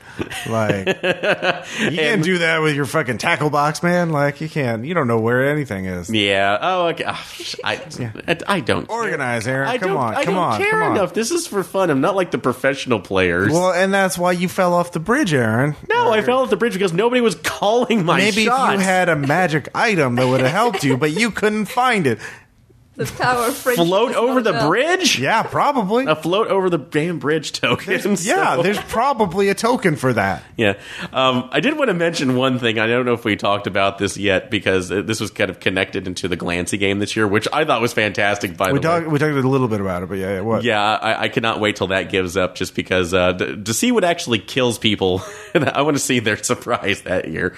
But more, it was related to his ranking system when we did with the whiskeys. Yeah, that's going to be a bonus podcast for the Mix 6 and probably the RPPR Patreon. Yeah. I haven't decided what. I want Caleb and Spencer to listen to it so we can probably decide. Because, he is a masterful storyteller and rater of whiskeys. He is, and I love the interesting ones. But more in particular, that Baz decided to bring a special Oh, drink Jesus. this year. Fuck that. Baz, you beautiful bastard. I you. love him. Oh, Fuck bastard him. is. I think bastard is the word this year. Beautiful bastard. He is a beautiful Yeah. human soul and a fucking monster. Yeah, that both in turn. So Baz brought a drink known as Malort, and I will say I still It's the worst part of absinthe, apparently. Did it's filtered through wormwood, or Yeah. or it's brewed with it? but there's no sugar. It's apparently that's what it is. Yeah, so but it's just that, and I have been lucky enough to see videos and people who have tried to drink it and seem to die. So I was wise enough to say no. You didn't try it? No. I did. Well, I'm not you. I had to try to know. Like, you have to Yeah. touch the stove once to know it's hot air. No, you can feel heat radiating from the No, stove. you got to touch it. Touch the stove. No, air. I'm not touching the stove. I'll this buy time. some, my lord. You'll drink it. You got to pay me for that. Do we want to? Yeah. Do we want a Patreon goal of make Aaron drink the I Malort? think you just set Yes. one. No, we were all outside when Bads brought that bottle out, and he's like, Yeah. "Who wants some?" I was like, Okay. "Hell yeah, I'll try some." And like, Caleb's just like, "No, you don't want to do it." No, Do not like. do not. It can't be that bad. I'm like, okay, listen to Caleb. Fuck me. Exactly. I took some. I'm like, it wasn't even like a visceral reaction. She's like, well, I want to cry now. Okay, yeah. I'm done. Is it just? Does it worst- taste like sadness? No. It tastes like sadness that's trying to like destroy every taste bud you've ever had and replace it with dog shit. It's like sucking on the sock of a sweaty clown who's going through a Who divorce. slept in urine? Like, it's and you're doing it for minutes because it has this aftertaste that lingers for so long. I don't know, Maddie. I mean, back me up here. Yeah. Like, it's, No. it was very probably, God. like if there's a low light Yeah. of this con, it's that taste. Exactly. Also a highlight because we survived. See, that's the point. Like, I wanted to enjoy my convention. One shot is just it's a life experience, Aaron. you can't know the high points until you know the low Wait! points. I didn't even get a shot of what was it? The either that cider or the jalapeno or whatever that The was. ghost pepper one? The ghost pepper one. Thanks to Micah, who is a true hero, he brought a bottle of it back. So I have a bottle of it here. The ghost pepper pineapple cream ale. Okay, so I can still try that. You so. still can. Okay, so Patreon rewards going from right now a certain level, the pineapple, the other level, the Malort. No, we got one bottle. It's going to be for the mix 6, but I mean, it's only one bottle. We can't put the cork Okay. back on because it's a. Okay. So we'll say I'll tell you the night we do it. Okay. And you just have to come over and try it. Okay. Yeah. Okay. I'll okay. Yeah. Alrighty. Do we have the alternate I think cider? we're going to do that Monday. Monday? Yeah. And the lemon basil cider. Yeah. Basil cider. Okay, so I'll we'll talk about that after, right? Yeah, I'll figure out the scheduling. So anyway, no, True Dungeon was great, but getting back to the original one, no, this is one of my favorite scenes of the entire convention because the Glancy game we had to move out into the hallway because that's like Yeah, 4-7. Wednesday night they kicked, like the JW Marriott was pretty good overall, but on Wednesday night they did kick us out around 10 so they could set the rooms and do their jobs. Yeah, which is it. Well, yeah, a couple of we only had one guy who was kind of being a jerk about it. So, But anyway, while we're waiting out to restart the recording, Baz hands the Malort to Clancy. Clancy takes one sip and arc spit it onto the floor. And I'm so sad I didn't get a picture of that. Just that beautiful moment. Clancy's at the age where he's like, I'm not going to swallow. I don't have to put up with this shit. Puh. Exactly. Yeah. And I just, my God, I love his attitude of just not giving a shit, not going through. Although, I will end this, though, in my bad experience with the one alcohol that I was given. Before we went to the Glancy game, Heather handed me something. I didn't know what it was. It wasn't the Malort, by the way. So she said, drink this. And I'm like, why? Just drink it. I want to trust you because you're the woman I love. But that's where they get you. Exactly. And that's when I found out too late that was Noah's Blade Runner Johnny Walker Black Label. Ooh. Which, mind you, prior to this, I was drinking... Yeah, that's a whiskey I think you should cut with water. Like, it's, yeah. Well, just because I drank the Blanton. The Blanton. I'm not a whiskey expert, but yeah, it's Johnny Walker Black. Yeah, so so at least going from my experience, because I know everybody's supposed to have a burn. Blanton's was like smooth and then had that back burn. The other non-hibiki one that we didn't get to taste because apparently that's my retirement savings now. Yeah. It was like had that like Petey Moss or whatever Clancy was saying, bird. I put that in the Johnny Walker in my mouth. It was just fire. It didn't have any taste. It didn't have. Yeah, it was rougher than even my Taiwanese whiskey. Yeah, it just burned, and I didn't drink it. I spat it out into a Starbucks cup, and Heather and Noah's looking like, "What the hell?" I drank it because I'm. It's a life experience. You're just trying to get your Mifune Toshiro Mifune on a little bit, yes.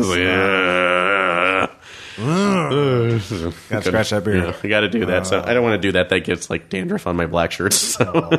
It did like at one point during the Glancy game, like the doors opened, Spencer's just tiptoed in, picked up the Blantons, drunk a shot out of it, put the cap back on, and then left the room. Yeah, that was all it did. No, I brought the golden child in, and everybody was like, "Oh my God!" And I still have a very teeny tiny little amount left at home. So wow, it survived. It survived. So is that because you just never brought it back after Wednesday? Well, no, I did bring it back. I let other people do it. It's just I don't think a lot of people touched it afterwards. So, which. Just a very one, because all I cared about at that point was the bottle. I'd had my fill of it, and I want to see if we can... Well, I have to get it before Heather, because she wants to alter it into something else. So. All right. But no, Gen Con this year was absolutely wonderful. And purchase-wise, like I said, I fell into the Pellegrin trap as usual. So... I got Fall of Delta Green, which I do want to run. Mm-hmm. I also got Cthulhu Apocalypse as well, which is looking like a lot of fun. Picked up the Handler's Guide for DG. Trying to think of anything else, because I went over to IDGN and I thought about picking up some extra items, but didn't see anything that was really outside of Red Markets. Pick it up now. So, also another good memory. I snapped a picture, which I'll think if I can find it. Of I found some random person carrying a Red Markets book and asked her if I can get her photo specifically so I could alleviate Caleb saying, like, look, people are buying your book. So, which is great. And a special consideration, I also wanted to get this. I need to find their names again. I have the card, but there was a Art Nouveau art booth or something that was doing like really gorgeous prints of ships and stuff. They had like Serenity, the Enterprise D, and a lot of those were just gorgeous. So I bought the Enterprise D for myself and got a couple other ones for it. So I will basically find their card and put a shout out to them because all right, just send me the link. Yeah, they are gorgeous. They deserve your money. I'll put it in the show notes. All right, cool. Well, we'll come right back with more people to talk about Gen Con. Yep. All right, Gen Con. Gen Con.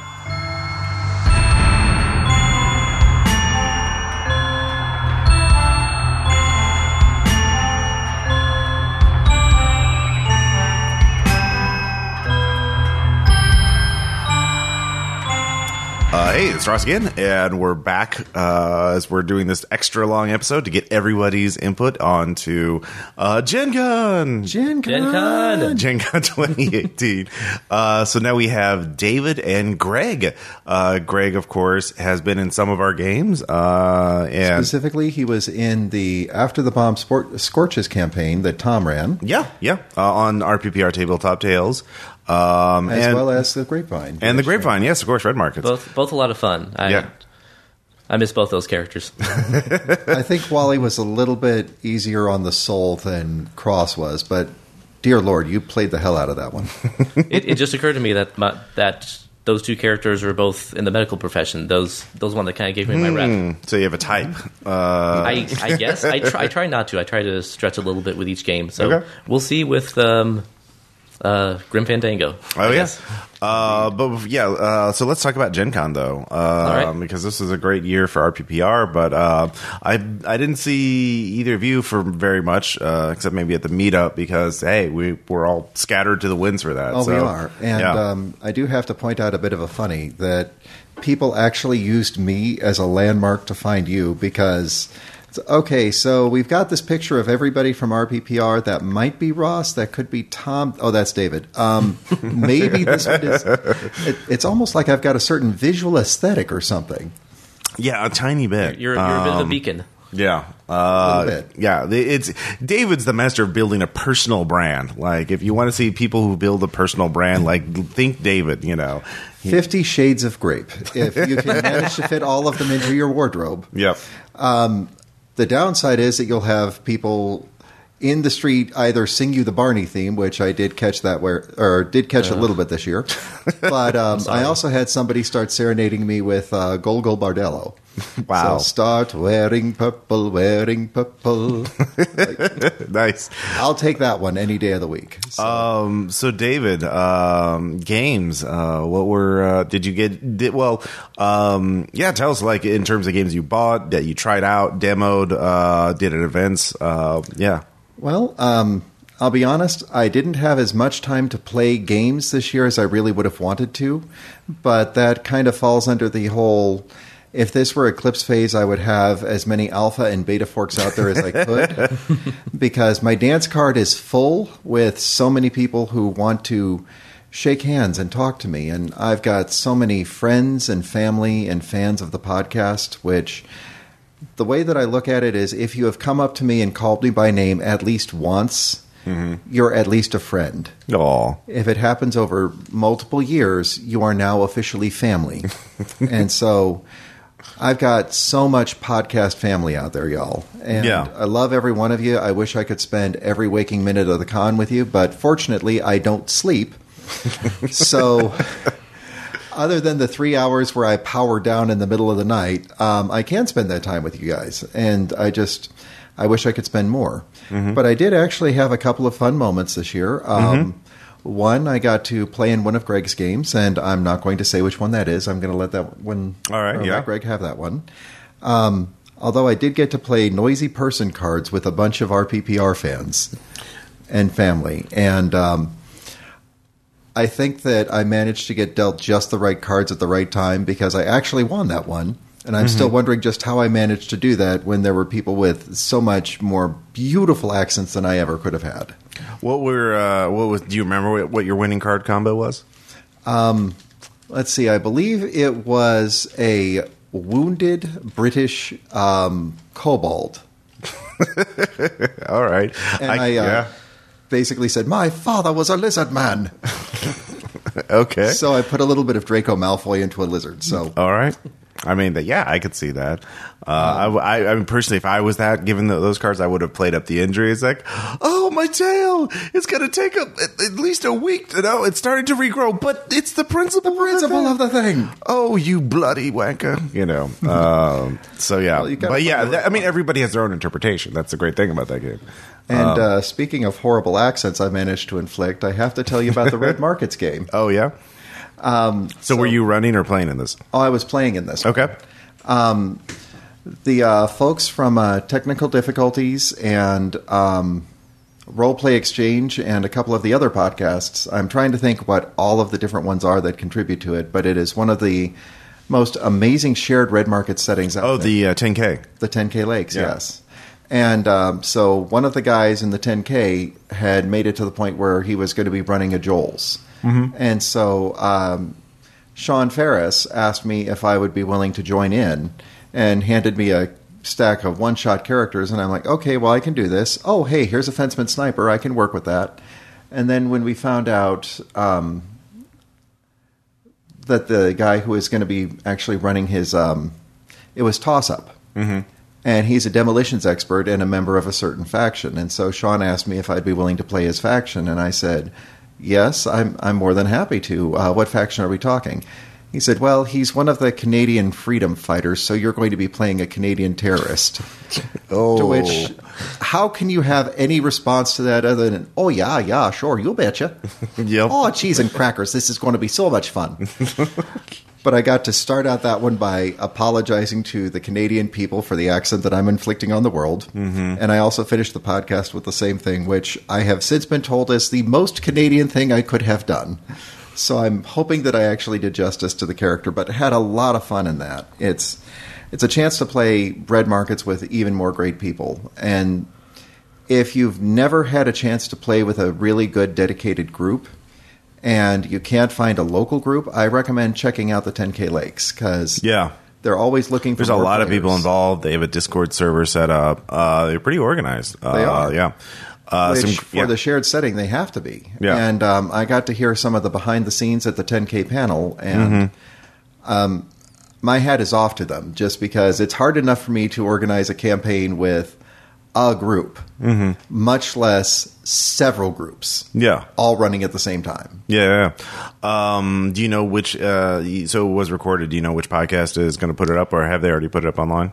It's not up yet. Okay. But I think that it's somewhere in the 40s as far as which episode number it's going to be. Okay. Well, when you get a link, let me know, and I'll put it in the show notes. Oh, absolutely. So, yeah. I mean, this episode's not coming up today when we record it because we're trying to get everybody involved, and so there's scheduling, real life, blah, blah, blah. You mean we're not There's a doing few it more live? cats to herd. Yeah, cat herding, yes. So cool, that's good. Greg, games. I mean, you ran some Red Markets, didn't you? I did not run Red Markets. Okay, sorry. I got my badge for free by working with Magpie Games. I'm a big fan of their work. I've already bought a couple of their games. I bought Epilion that time the previous year. I even splurged for the collector's edition, the nice hardback one. And I ran 4 sessions of that the Gen Con 2018 weekend, and a lot of fun. So again, my dance card was pretty full too. But can you give us the pitch, elevator pitch for Epilion? The elevator pitch is Spyro the Dragon meets My Little Pony Friendship is Magic, which sounds silly and childish and absurd, but it's actually a very pro-social game. Oh, yeah? If Audience has any familiarity with Powered by the Apocalypse games, you know that a lot of them have some kind of social mechanic, whether it's history or strings or influence. Epilion has friendship gems, and every character has a virtue, and that virtue is the thing that you as a character like to see in others. So if my virtue is cooperation, then whenever I see your character cooperating with me or with someone else, I can give you a friendship gem, and those affect your ability to help or hinder other player characters or to use magic. Yeah. And so in order to be better at what you do, you have to be socially aware and try to help the rest of the group accomplish their goals and not just go off and do your own thing.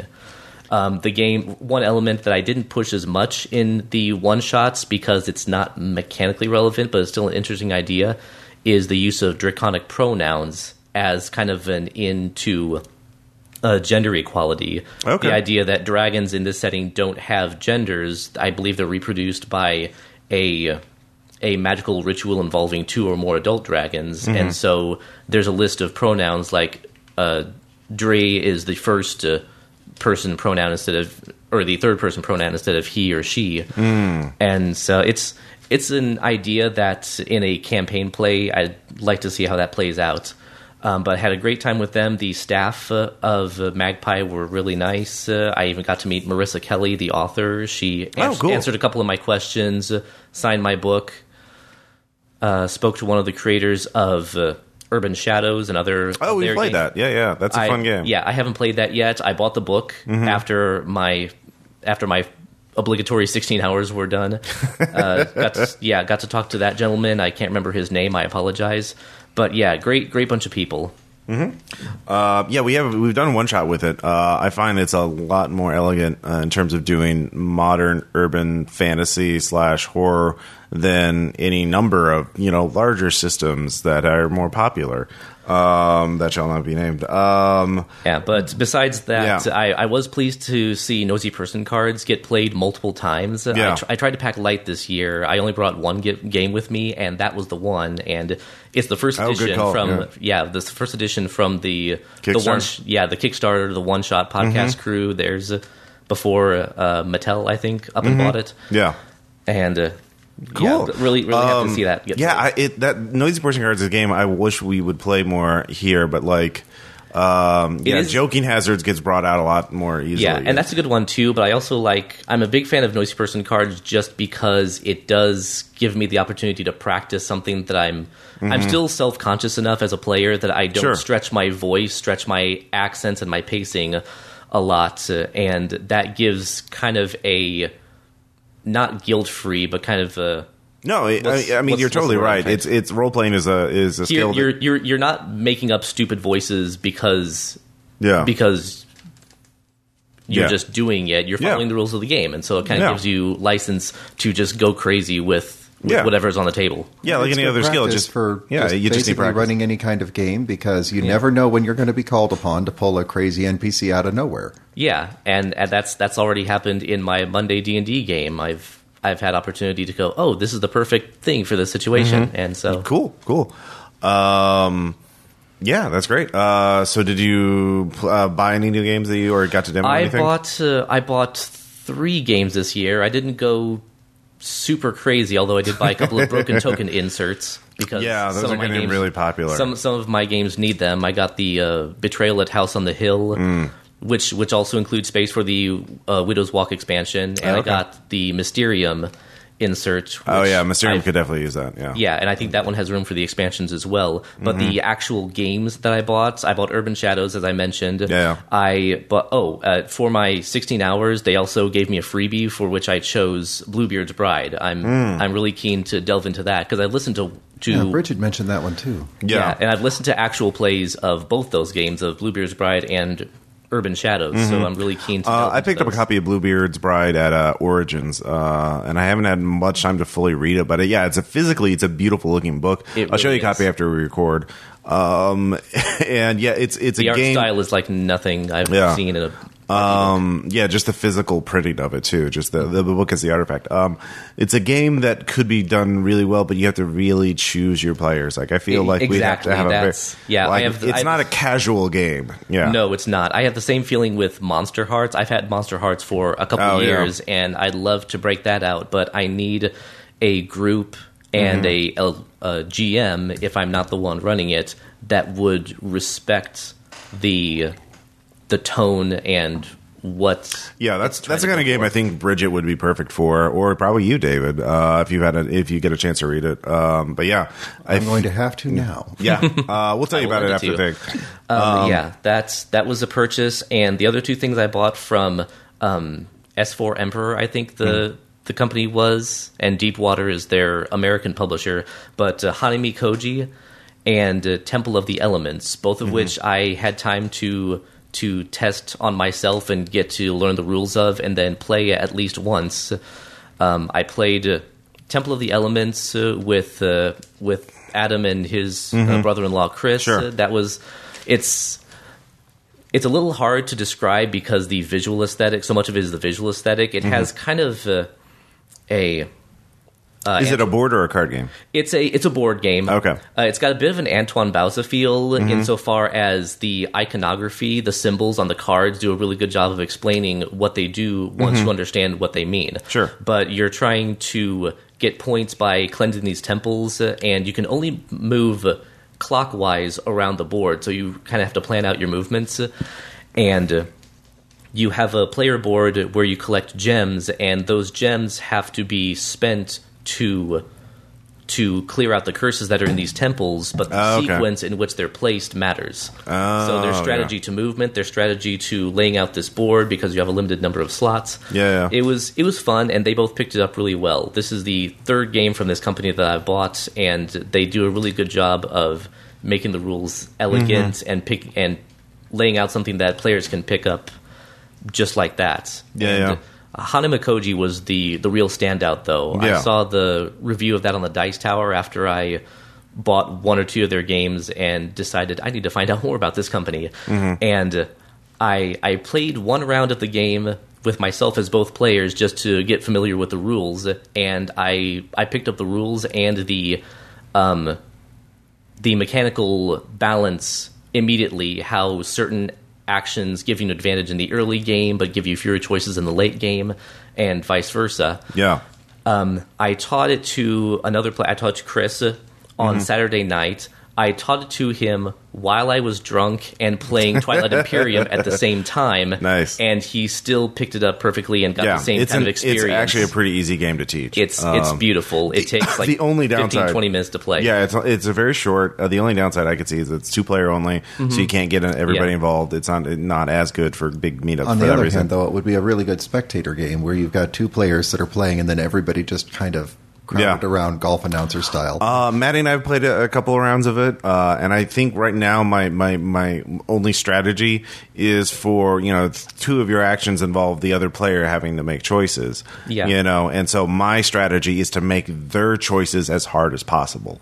Like, so that they don't know, if they don't know which one to make, then I feel like, maybe that'll benefit me somehow. Yeah, I haven't played it enough to really break down the strategy. I've played it This twice is a total with guess players. At this point. I have no idea if that's actually a good idea or But not. yeah, I just like the idea that if you take the 1 or 2 actions, you're spending fewer cards, but then when you play the 3 and 4 actions, you have less choice over what you're able to play. Yeah. But you're hiding more information. If you play the 3 or 4 actions early on, you're revealing more of your hand and getting more of those cards face up on the board, which allows the other player to inform their choices more. But you can make those last actions in secret and really try to sneak in that end. Yeah. So that's very cool. So in terms of other events that you guys did, or actually, can I plug the things that I bought? Oh, yeah. I didn't know you bought any. Yeah, sorry. Actually, I did. I actually picked up Apillion just on the strength of Greg's recommendation, and Masks by the same company. And now I have not only those games, but I've also got the commemorative Magpie dice, which are purple with magpies on them. Yeah. And that informs the other thing that I picked up, because no less than 20 different people came up to me at different points over the course of the convention and told me that I had to have this game. And so I own it now. I have yet to play it, but I own it, and so all is a little bit righter with the world. I'm going to play it as soon as I can actually get things settled down from all of the Gen Con and all of the catch-up work, but I got my hands on Grackle. Oh, yeah. The game about blackbirds on a wire. Apparently, I've played a couple of characters in the past that have maybe loaded a One in bazooka particular, full yeah. of blackbirds or something. I don't References? Yeah, Maddie and I have played it too. We could actually play around if you wanted to at some point. But yeah, it's a fun game. It's interesting that it plays 2 to 4, but I feel like Maddie's played it and she said that like 4 players is way more chaotic than 2 or 3. So like, know. So it seems to live really good in the 2 to 3 range. That was her impression, and I've only played 4-player, it's very chaotic with 4-player. That's interesting. Usually, Yeah. games with a range of players work best at the maximum and not at the minimum. Usually, it's that. That's why I've been looking again. for I don't think either of us more have played often. enough of it, so yeah. But yeah, Interesting. but that's sort of the initial impression. So yeah, Dr. Lucky, the Island of Dr. Lucky also feels like it's better with fewer than the max players. The max players is 8 for that one, Oh, wow. which we talked about earlier in the podcast. But Okay. but anyways, just to bring up another game that people like. I still need to Anyways, play one of those. yeah. And then one last plug: the folks at Elderwood Academy have my money.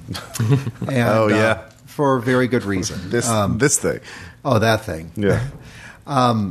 So they made this very lovely scroll case dice tower, but the scroll is actually the dice mat, so I can officially roll my thuds again without having to worry about destroying people's tables. So guess what, people? The thuds are coming back. Yep. In style. Yeah, I've seen this. David has shown this to me. It's a very elegant piece of work. If I could get one maybe in a sci-fi theme instead of a fantasy theme or a Cthulhu theme.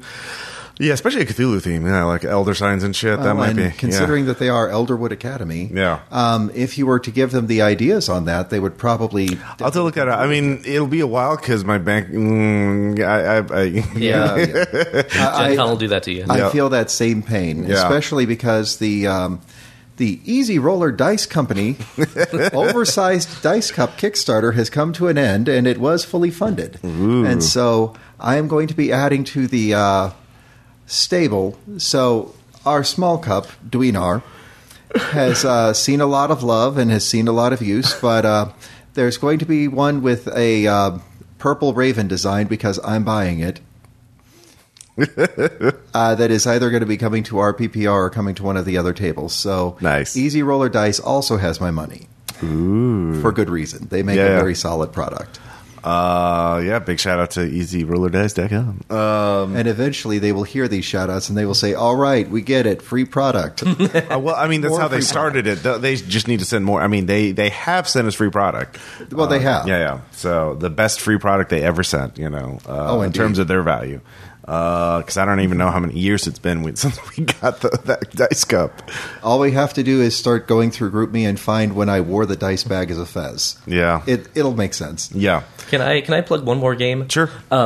Is this going to come out before or after the main RPPR Gen Con live episode? The panel, the live meetup. I don't know. Probably this will go up before that because I have to sync the audio with Adam from RPX recorded the audience questions. I have to figure out how to sync that up. Okay, well, there was a real underdog, something that none of us expected to enjoy when we broke it out. Oh, God. But that one. Michelle offered as a joke to break out the game No Respect, the Rodney Dangerfield board game from the late 70s? No, it's an 80s. It was thing. 80s? Okay. Yeah. If you take the skin off, if you take off all the Rodney Dangerfield weirdness, it's not a bad game. You say that, but you were not sober when you played it. I was not. Yeah, so your testimony, let's just should be viewed in that lens. I refuse to believe that that's a good game. I mean, it is a game. It's better than WWE Battle for the Belt because that's not a fucking game. I had to think about some of my decisions. I'll give it that much. Okay, all right, fair enough. Now, wait just a cotton-picking minute here, Ross. Are you trying to tell me that the Battle for the Belt is not a proper game? It's not a game. In games, you have to make choices. You literally just roll dice. But you get to scream things. That doesn't make it a game. But do you have fun? I've never been sober playing that game, so my testimony should not be granted. Is equally skewed. Yeah, so there. But I'm hoping that in the up-and-coming one shot after we get all of the dust settled from, Gen Con, when we break out the Wrestling Federation of World Federated Wrestlers for that very special one-shot. Oh, yeah. You're talking about this after Gen Con. You want to run a one-shot or something based on wrestling. I do, and largely because the fans have spoken. Okay. One of the things that I heard from a couple of different people during a couple of different parts of the meetup, and my memory is a little bit blurred on this because there were a lot of different drinks that were handed to me for various reasons. So, but one of the things that people have said that they've heard and missed and want us to do again is one of those episodes where we managed to put all of our large hams in the same room at once. All right, yeah. And I figured that the best way to get people to scream about things is to put in wrestling, because wrestling comes in two flavors. There's either the I'm going to talk very softly directly into this microphone, and then there's the people's elbow. Yep. Yes, the Nicolas Cage School of Acting. Yes. I'm well aware of it. You must whisper or scream every line. So, yeah. And sometimes it's one and then the other. Yeah. No, alternated. Oftentimes in the same line. Yeah, we love and respect Nicolas Cage's acting in this house. So. We do indeed. I just finished season 2 of Glow on Netflix, so I'm very much in the mood for a wrestling show. It's great, by the way. Definitely something to look forward to this fall, coming at RPPR. But you were on some panels and stuff, weren't you, too? I was indeed. Yeah. The gentleman from The Drunken Ugly asked if I would speak on their panel on existential horror and some of the ways that you can affect existential horror without breaking out Cthulhu every single time. Or, there's Azathoth, and you're fucked. Yeah. But we pointed out over the course of the panel, which is currently posted on their site, you can go and listen. Go ahead. I'll wait. I'll try and make sure that there's a link in the show notes. And one of the things that I got to speak about a lot is something very near and dear to my heart, which is marginalia. We tend to break ourselves as a race, as a people, into us and them. And whether we break that along racial lines, whether we break that along locational lines, or if you're in a marginalized group like the LGBT, we tend to look at the world in shades of us and them. And it's very easy to use that as fodder for existential horror, because no matter whether you're the us or the them, you're absolutely certain that you're right, because you always see your side as us, and we are obviously right. And we may have a very strong set of convictions about how right we are, but that doesn't mean that the other side of the equation doesn't have that same feeling of we're absolutely right and those people over there are wrong. And if we would actually communicate with each other a little bit more, a little bit better, maybe this wouldn't be as big of a problem if we could actually respect each other's viewpoints as a society. But we can't. History has taught us that we really can't. Right.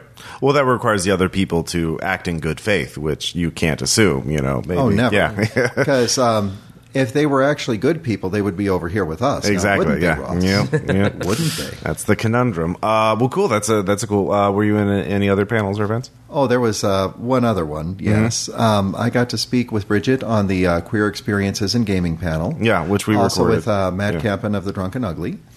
I got to say that our podcast family is growing a lot this year. It seems like we have done a lot of cross-casting and cross-pollination, as it were. Hey, well, it is now. Make it so. Yeah. But, we've done a lot of different panel discussions where the other folks who are out there podcasting games that have come to know us and love us want to get our opinions on things. And speaking as one member of RPPR, it's an absolute delight, and I was definitely not expecting to be asked to speak on any, because honestly, I don't think that my opinions are that far out there, but I don't think that they're opinions that people really want to take the time to hear, if that makes any sense. Sure. I mean, You express them well. well, I try to. Yeah. But at the same time, more likely to talk to somebody with a cigarette in my hand while I'm having a smoke break than I am to stand in front of a room and say, all right, this is what I think is wrong with the world. Yeah. I didn't think that I was a respected internet personality. But apparently I am, and so now I have to start acting like it a little bit more, and I'm sorry that I've been a big child for most of my adult life. Aww. Why I we am aren't? never going to change. We wouldn't have it any other way. Well, cool. Yeah, we have that recorded. Yes, so we'll get and- that. We'll get. I haven't figured out this release schedule for the panels, but we'll get the panels up in some form or on maybe on the Patreon as a publicly available post, and I'll link them here. I'm not sure, but everyone will be able to listen to them fairly soon.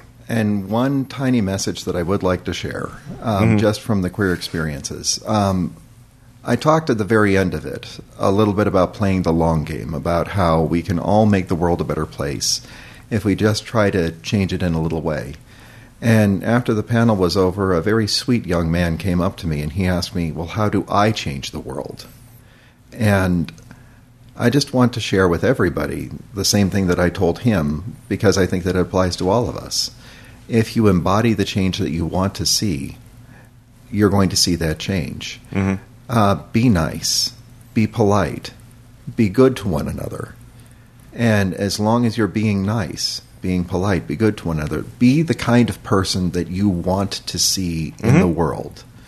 And if you are that person, eventually you're going to spread the influence of that person, and somebody else is going to say, I want to be like that. And then they're going to make that change. And that's how we win the long game. Yeah, use peer pressure for the side of good for once. Why don't we? Lead Come by on, Greg. example, Let's lean on people. Let's make them start being nicer now. All the cool kids are doing it. Help that old lady across the street now. Yep. But seriously, yeah. Yeah, Or lead what? by example. That it works. That's why. Yeah. It really does. Excellent point. Greg, did you go to any of the official events or anything other than the RPPR panels and all that junk?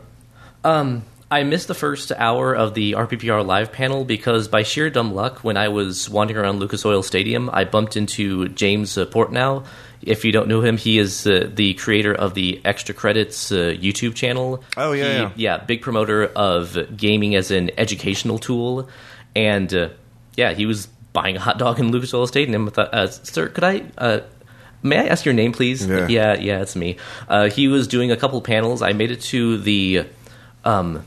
Love of education in gaming panel, and he was co-hosting with a person. I couldn't remember her name. I wrote down her last name, but I don't have my notes with me. Well, you message me. I'll get it on the show notes. Yeah, I'll try to get that up.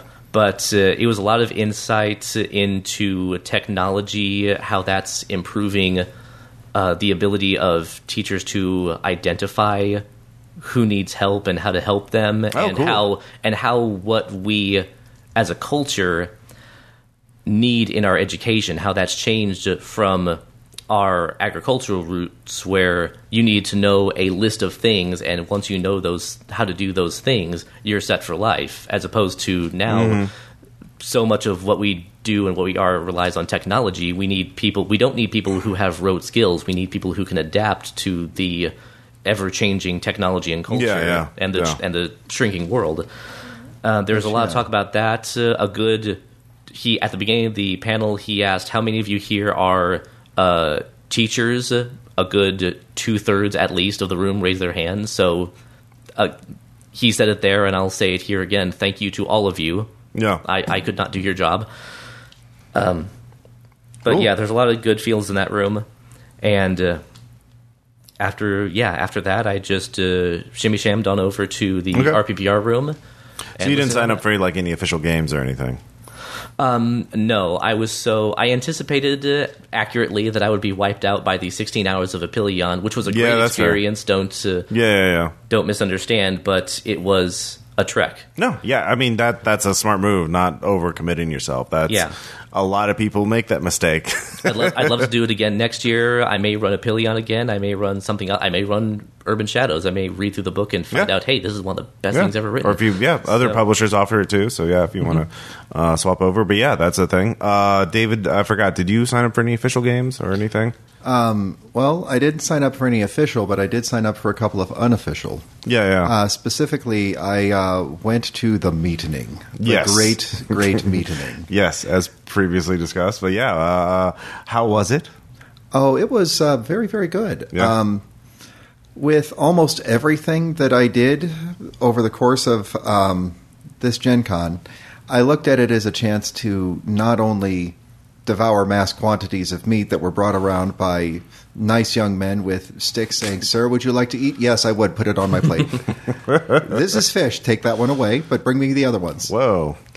Well, what? I don't eat seafood. I live in a landlocked state, man. All right. I'll take yours. Yeah. You can have the sea bass. It's fine. You can take the sea bass. Get your hands off my candied bacon, but the sea bass is yours. All right. But I looked at it as an opportunity for not only eating lots and lots of great meat, but a chance to hang with some of the RPPR friends and family. Mm-hmm. And almost everything I did was an opportunity to hang with RPPR friends and family. Yeah.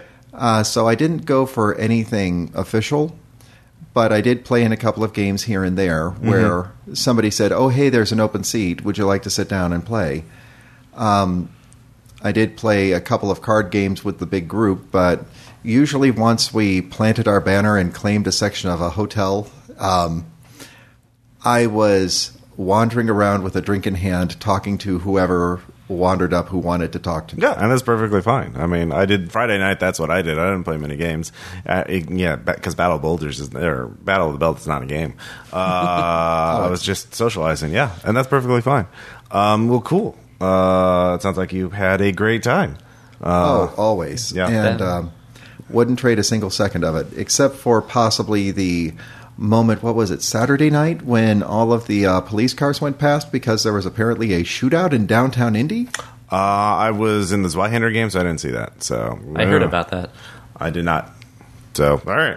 Well, obviously, it was far enough away from the con to where nobody was in any danger at all. Yeah. But I do know that it happened also late enough at night that nobody really would have noticed it. Yeah. But the only reason why I mention it is because there were a couple of other members of the Smokers Cabal. We totally don't have a secret society that steps outside and lights things on fire. But there were a couple of other folks who happened to notice all of the police cars. And so I did chase down what the hell happened. And apparently there was a shootout at a gas station. Oops. So somebody decided to attack the gas station and not in the Korean film way. Highly underrated film. Anyways, highly. Any last words or fine? Yeah, the RPPR after hours meetups were the extent of my socialization too. It was a pleasure to meet so many people. I look forward to seeing a lot of you again next year if I'm able to make it. I'll probably be able to make it. I look forward to remembering maybe a couple of your names. I apologize. I'm not great with names. No, Greg, I'm not. I mean, we do wear name either. badges, but I mean that helps. Yeah. I'll be completely honest with you. It's probably taken me 3 years to learn all of the names that I have learned, and then there's always a few more thrown in every single year. Okay, Yeah. I feel better. And so even on some of there was a moment that really made my con. And I don't remember the young man's name who was responsible for it. But I just have to give a shout out to this one.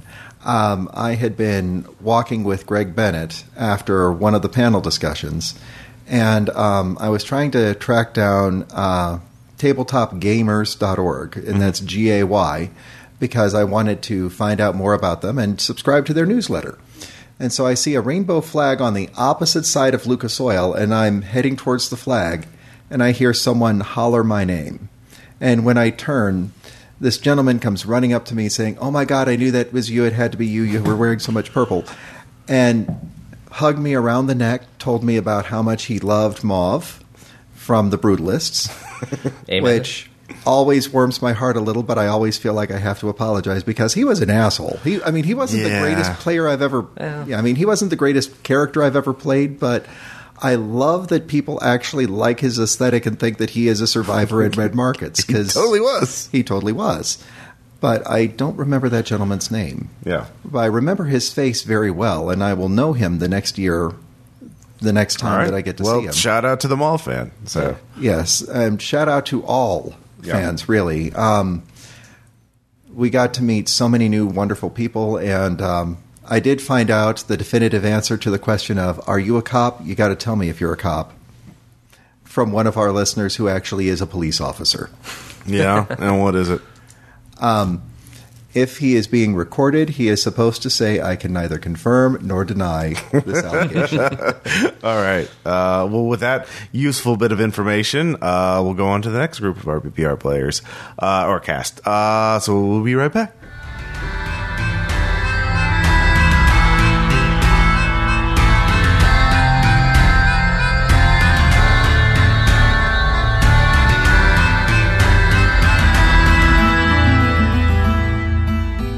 And we're back with our final segment because Caleb and Spencer have talked about this Gen Con in particular, but on the Mix 6, on a hot takes that is available to the public. So I'll have a show link in the show notes so you can listen to what they loved about Gen Con and their experiences and the games that they played. But we will be wrapping up with Jason and Renee.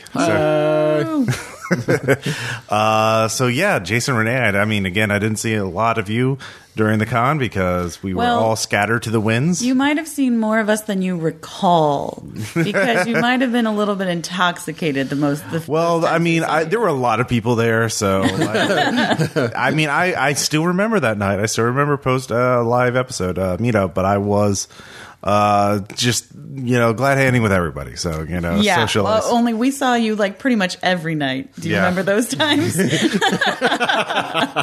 But anyways, let's talk about your Gen Con. This is not about my Gen Con. So what were some of the highlights of the con for who wants to start? I mean, I can start, I guess. So this Gen Con was less about the board games and more about the experiences. Although, pro tip, if you find board games that you want, check Amazon because they're probably cheaper on Amazon. Well, I mean, the Gen Con, the best buys are the ones that aren't going to be released for a few months or the used ones. Like Cool Stuff Inc. actually has good prices. But yeah. Anyways. So we bought some games at the con, but not of the con.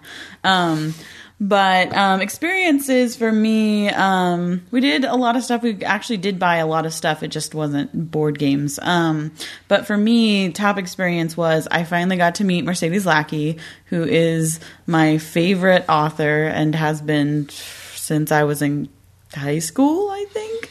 And Mercedes Lackey got like super sick and had to be taken to the hospital. And there was everybody was concerned that she had a stroke. Turns out her room was just toxic. That's all. I did follow up on that. Apparently, the room had just been painted. She was staying in a newly renovated hotel room. Yeah, and it's called outgassing, which I didn't know was a thing, but it is a thing. Yeah, it's fun. It's lots of fun. I mean, it makes sense. Yeah. So, not only was the room painted, the carpeted, they just installed new carpeting, they just did new tiling, so, all of that, essentially, fumes from that. She's apparently very susceptible to that stuff. But she said the hallucinations were quite fun.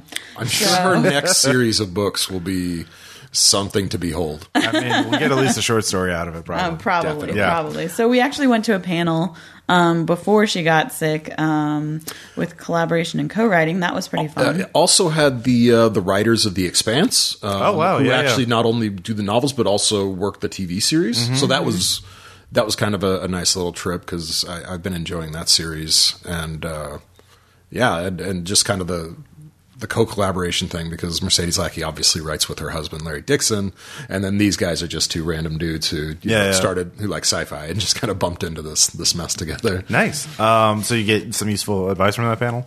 Yeah, I thought so. I mean, I've always kind of been a little bit nervous of trying to do co-writing, especially for example, with my spouse. I, for the record, have not been trying to convince you we should try this sometime. But I mean, I thought that we actually I was oh, okay, maybe we could do this. So I thought that was helpful. Awesome, that's good. I don't. We didn't record that panel, obviously. But do you know if some other podcast did off the top of your head? I don't know off the top of my head. I did not see any recording equipment there. Nobody had any equipment there. Okay. So, but I mean.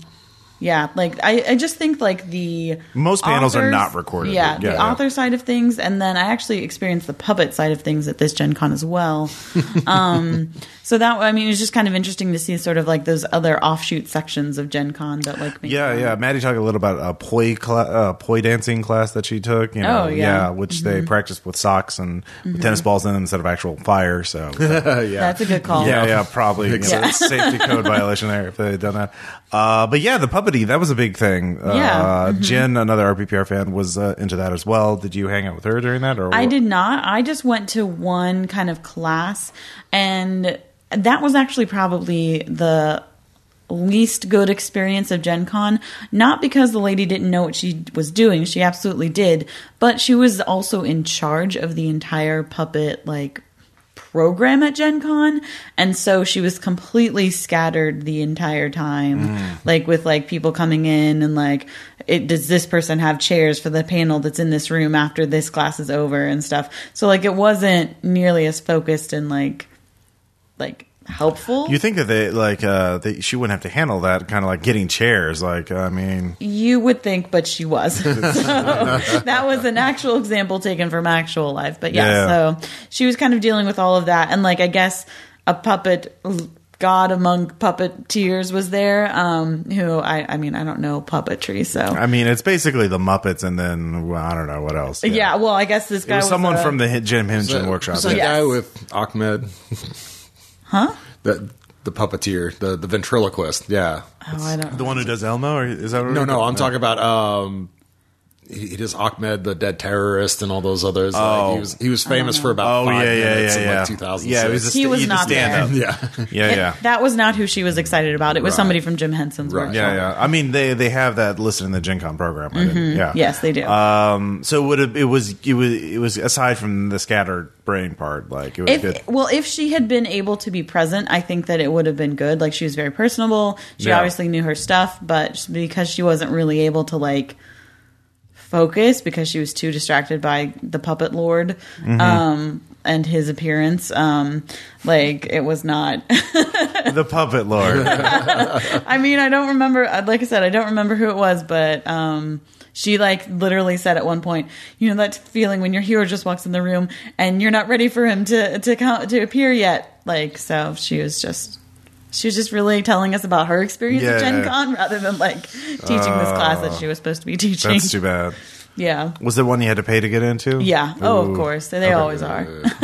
Well, I mean, sorry to hear that, but I mean, Jason, what kind of events were you involved in aside from I mean, I did a couple of craft things this year and stuff like that. Yeah, I actually did a terrain making class because you know, I've been trying to get stuff ready for all of our tables, and you know, been studying YouTube videos, but thought, hey, maybe a live class would be good.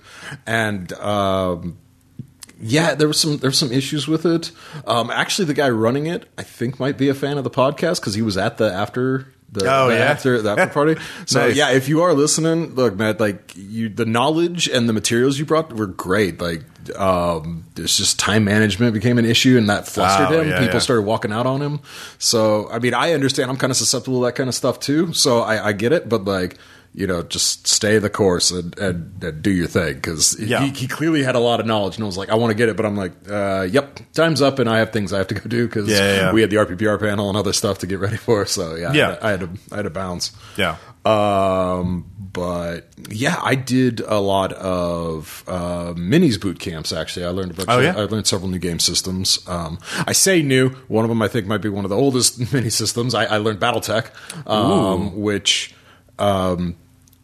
Oh my lord, that game is... I genuinely think the PC games actually translate better, and those are... Anyone who's ever played those knows what a mess those are, but doing that on paper and keeping track of heat sinks, the million things... Oh, heat sinks is just the start. Oh my gosh. But yeah, so I did BattleTech, and then I also did X-Wing, which...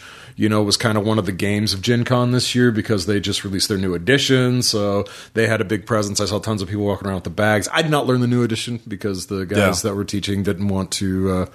They didn't want to try and get fiddly with stuff and swap out all their little bits and bobs and whatnot. I know they're coming out with literally a 2-foot Star Destroyer, Super Imperial Star Destroyer model for that game. Yeah, it's $200. The epic scale models are insane. They had several, not at the training tables, but at the pay to play for an hour tables. And like these guys are drilling holes in them and running microfiber LED lights into them, so they so they look like the models they were actually using in the movies, for the original trilogy. Yeah, that was great. I did enjoy both of them. I did enjoy learning to play them. They actually had a lot of similarities as far as their initiative system, which I know is something you like to rant on about with mini wargaming. You do one episode. So that was interesting. I think the biggest takeaway I had from those, X-Wing is really actually easy to learn to play. I'd be interested in trying it. I think it's a really good baby's first miniatures game because the table is much smaller. I think it's a 3x3 play zone, and what I actually think this is a negative for me personally, but I think is great for new people learning how to play. It's not as free range of movement. It is based on ranges and stuff, but it's all template based. So you have everything when you buy a starter kit for it. And so you can set all of that, that's all set up right there on the table, and you grab it and put it out and I do the thing. So I want to fly. I want to make this kind of turn. There's a template for it. If my ship can do it, I set it down. I move my ship. Done. And then move on. So, I thought that was really easy to pick up and learn. We had it down pat after maybe a game, maybe not even the full game before we were just going on our own. And we got about 5 or 6 games in. Wow. In the 2-hour block they had, and we actually my opponent had to leave early, so we didn't even do the full 2 hours. Wow. Now is that just one? I mean, one unit is one ship. Is that and so it's not several units, several ships at once. This represents a squad or whatever. Yeah, exactly. No. It's point based too, just like we're used to with Conflict and what we saw with the Warhammer. But it's 1-to-1. Team. One ship is one ship. No. Well, yeah, yes. Sorry. Okay. Yes. Okay, that's what I was asking. Sorry, I misunderstood. Yeah. The equivalency of points, I had an X-Wing, and then my opponent had 2 TIE fighters, 2 standard TIE fighters. So, I was just thinking with the templates, how do you do that? Well, if you only have ships. one, then it makes it much more obvious where things can go. Yeah. I think with some things they might do clusters like droid starfighters from the prequel trilogy and stuff like that, but for the most part, yes, it's one ship is one ship, and you have your templates for it. And cool. Basically you go off of a veterancy system. Is how you determine initiative, but whoever moves first, the other person gets to shoot first. So it's kind of interesting in that way.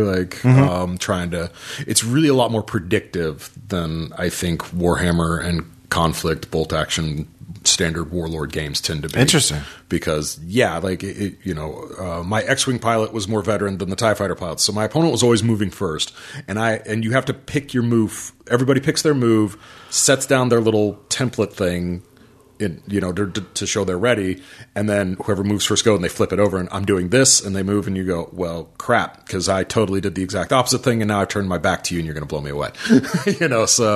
So that was, like I said, that was really interesting, but since they come pre-painted, and they come with all this template system, I think that's a pretty good one for people interested in minis that don't want to invest too highly, because you can just buy, and it's ready to go, and, you just sit down and you play.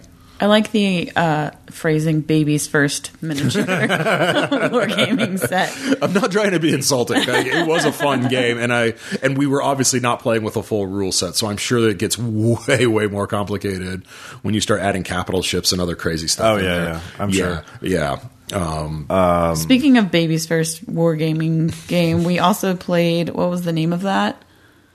It's Warhammer, the Warhammer 40K. Kill Team. Yeah. Is that what it's called? Yeah, Kill Team. Yeah, I got to demo it later on, but what was your impression of it?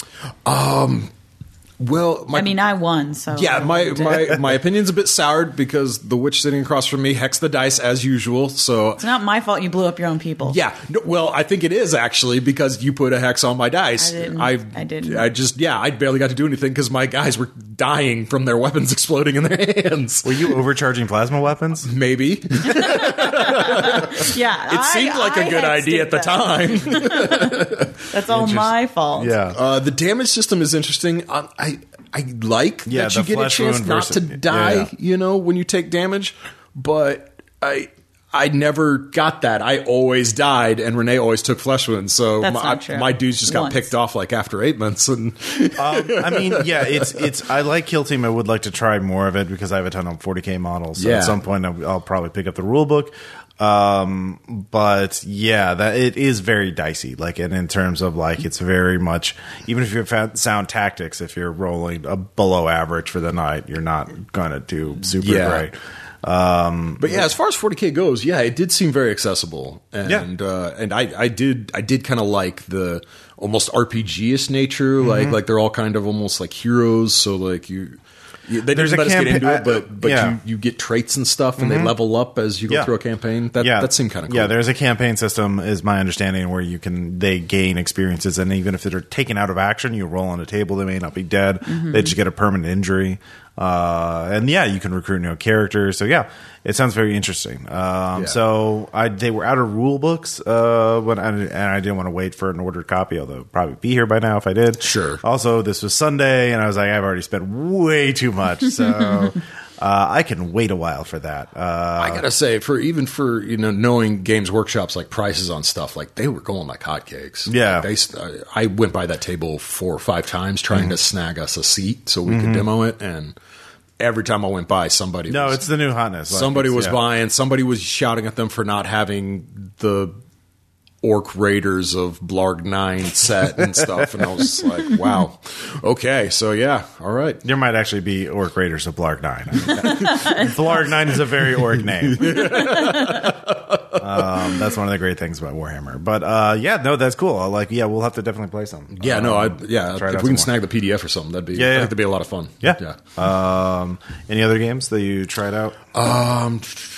Trying to think, or just RPGs that did you actually get to play any RPGs, Gen Con? No. Other than Made, which listen to the RPPR meetup episode to listen to us play Made. Well, didn't you run Red Markets? Though? I did run Red Markets. I didn't. And I got to play it in the Adam Scott Glancy game, which was very nice. Thank you for giving me an invite to that. That was great. Yes, me and him obviously have a lot of common. And it was interesting hearing what I sound like, coming from somebody else's mouth, just rattling about. You're the same person. Well, no, he likes whiskey way more than I do, and way smarter on that type of stuff. Okay, rum dude.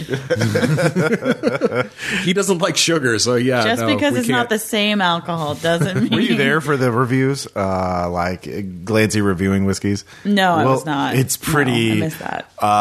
Elucidating. It's very illuminating. Yeah, it's very much. Yeah, it's great. But anyways, yes. Red Markets, though. I think I mostly represented Caleb well. I'd hope so. The players were laughing for the most part. I actually had them asking a lot of hard questions, but that didn't seem to be detracting from the amount of laughter and goofing off at the table. So I think they genuinely were interested. Cool. And we're trying to kind of pick apart mechanics. I killed 3 of them and ripped off another one's arm. So no TPK like Caleb requested, but I did do some damage. If they were smiling at you after that, I think they were happy to go tell you. Oh yeah, one of them just completely bailed on his whole crew. Yeah. And just was like, "See ya. I'm going to go out and hotwire a truck, and if anybody else gets out, we can drive out together." Yeah. Sometimes you got to do what you got to do. Yeah. The Latent was a highlight. He was just absolutely belligerent about everything, and it was hilarious, and I loved him. And he should have survived if he hadn't gotten his leg ripped off in the first sequence. He probably would have survived. Did you hate when that happens? Yeah, it's the worst. It is. But yeah, no. So running Red Markets was a real treat. I enjoyed that a lot. Cool.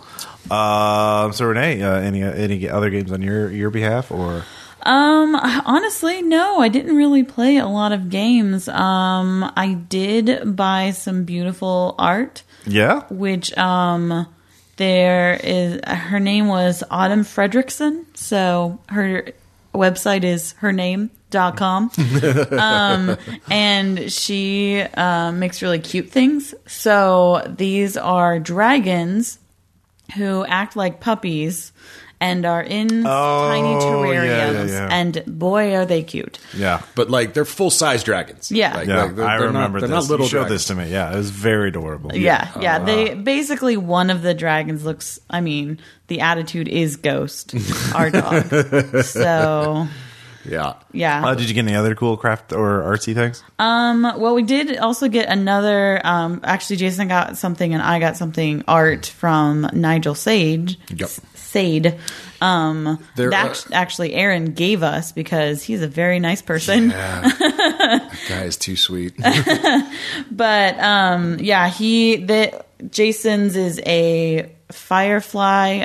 It's the Serenity. It's the Serenity, it is the like Serenity. in flight, and then mine is the TARDIS, kind of like looks like a stained glass window. Yeah, they're both kind of. Is that that's nouveau cool, riche? yeah. Is that the right term? Art Nouveau. Art Nouveau, yeah. Art Nouveau, yeah. Ish. Ish. They're yeah. Art Nouveau-ish. And then I also finally purchased a dice tray so that Jason, 2 years ago at Gen Con, got me beautiful opalite dice that I have never wanted to actually use because I was afraid of breaking them. Birthday present. Needed it so bad. Same gemstone as her engagement ring. Aww. Never uses it. Because I was afraid I was going to break them. I mean, that's a legitimate concern. So I now have a nice leather dice tray that it snaps together to be a tray. Was it from Elderwood is flat. Academy by any chance? Because David has a similar one, but it has a dice tower as well. Nope. No. That's the $150 one, right? Yeah. That one is beautiful. We were going to we get. thought about it. Really genuinely considered it. Those are gorgeous. Yeah.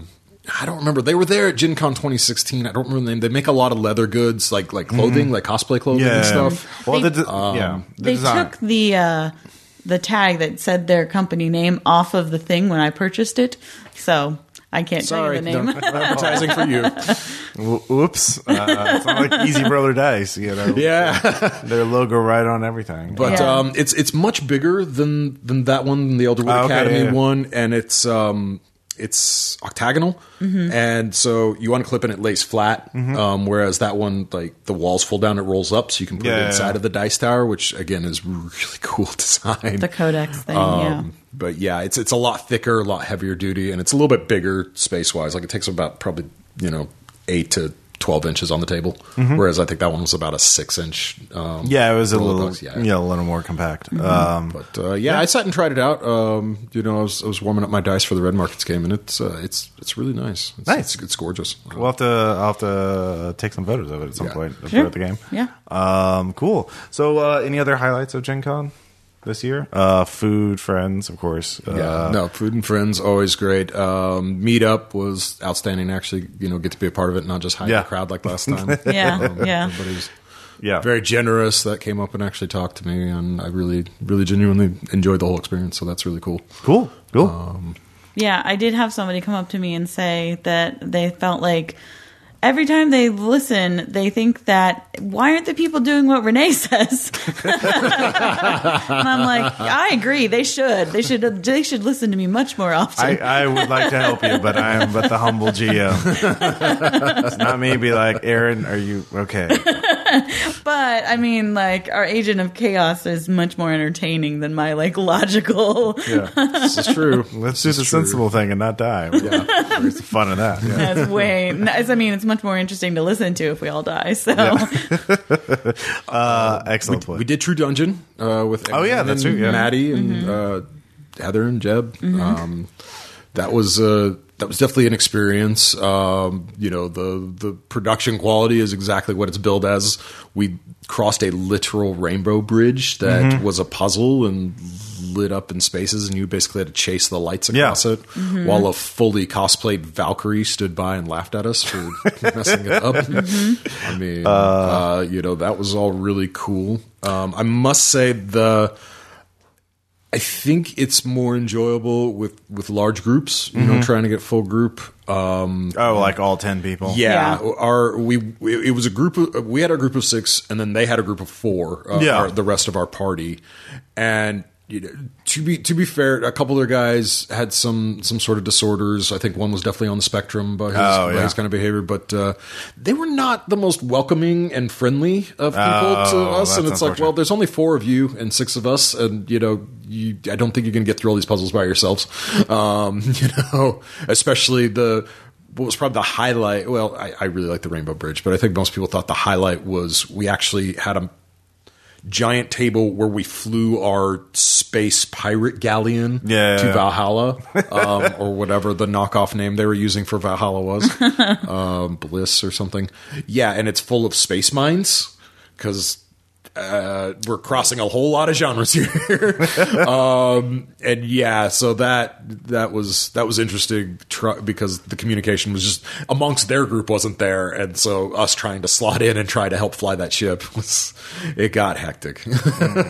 Yeah, I mean, with experience like that, like you really do want everybody to be on the same page, and like having bad players with you, or not even bad, but just not on your level. Yeah, they were very experienced. I think they were power players. Like they had binders full of laminated tokens of all their high level equipment they had, and to be fair, they were trying to share with us. And, they gave Maddie a token to use during the game. They gave her a couple actually. I think. Yeah.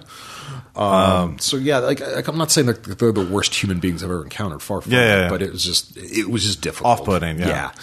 It did make me realize that I really do want to do escape rooms, because that was the part that I enjoyed, was the kind of escape room puzzle parts of it. I mean, like the combat thing is just like shuffleboard. It's whatever. Yeah. If you've played shuffleboard, you're better at it.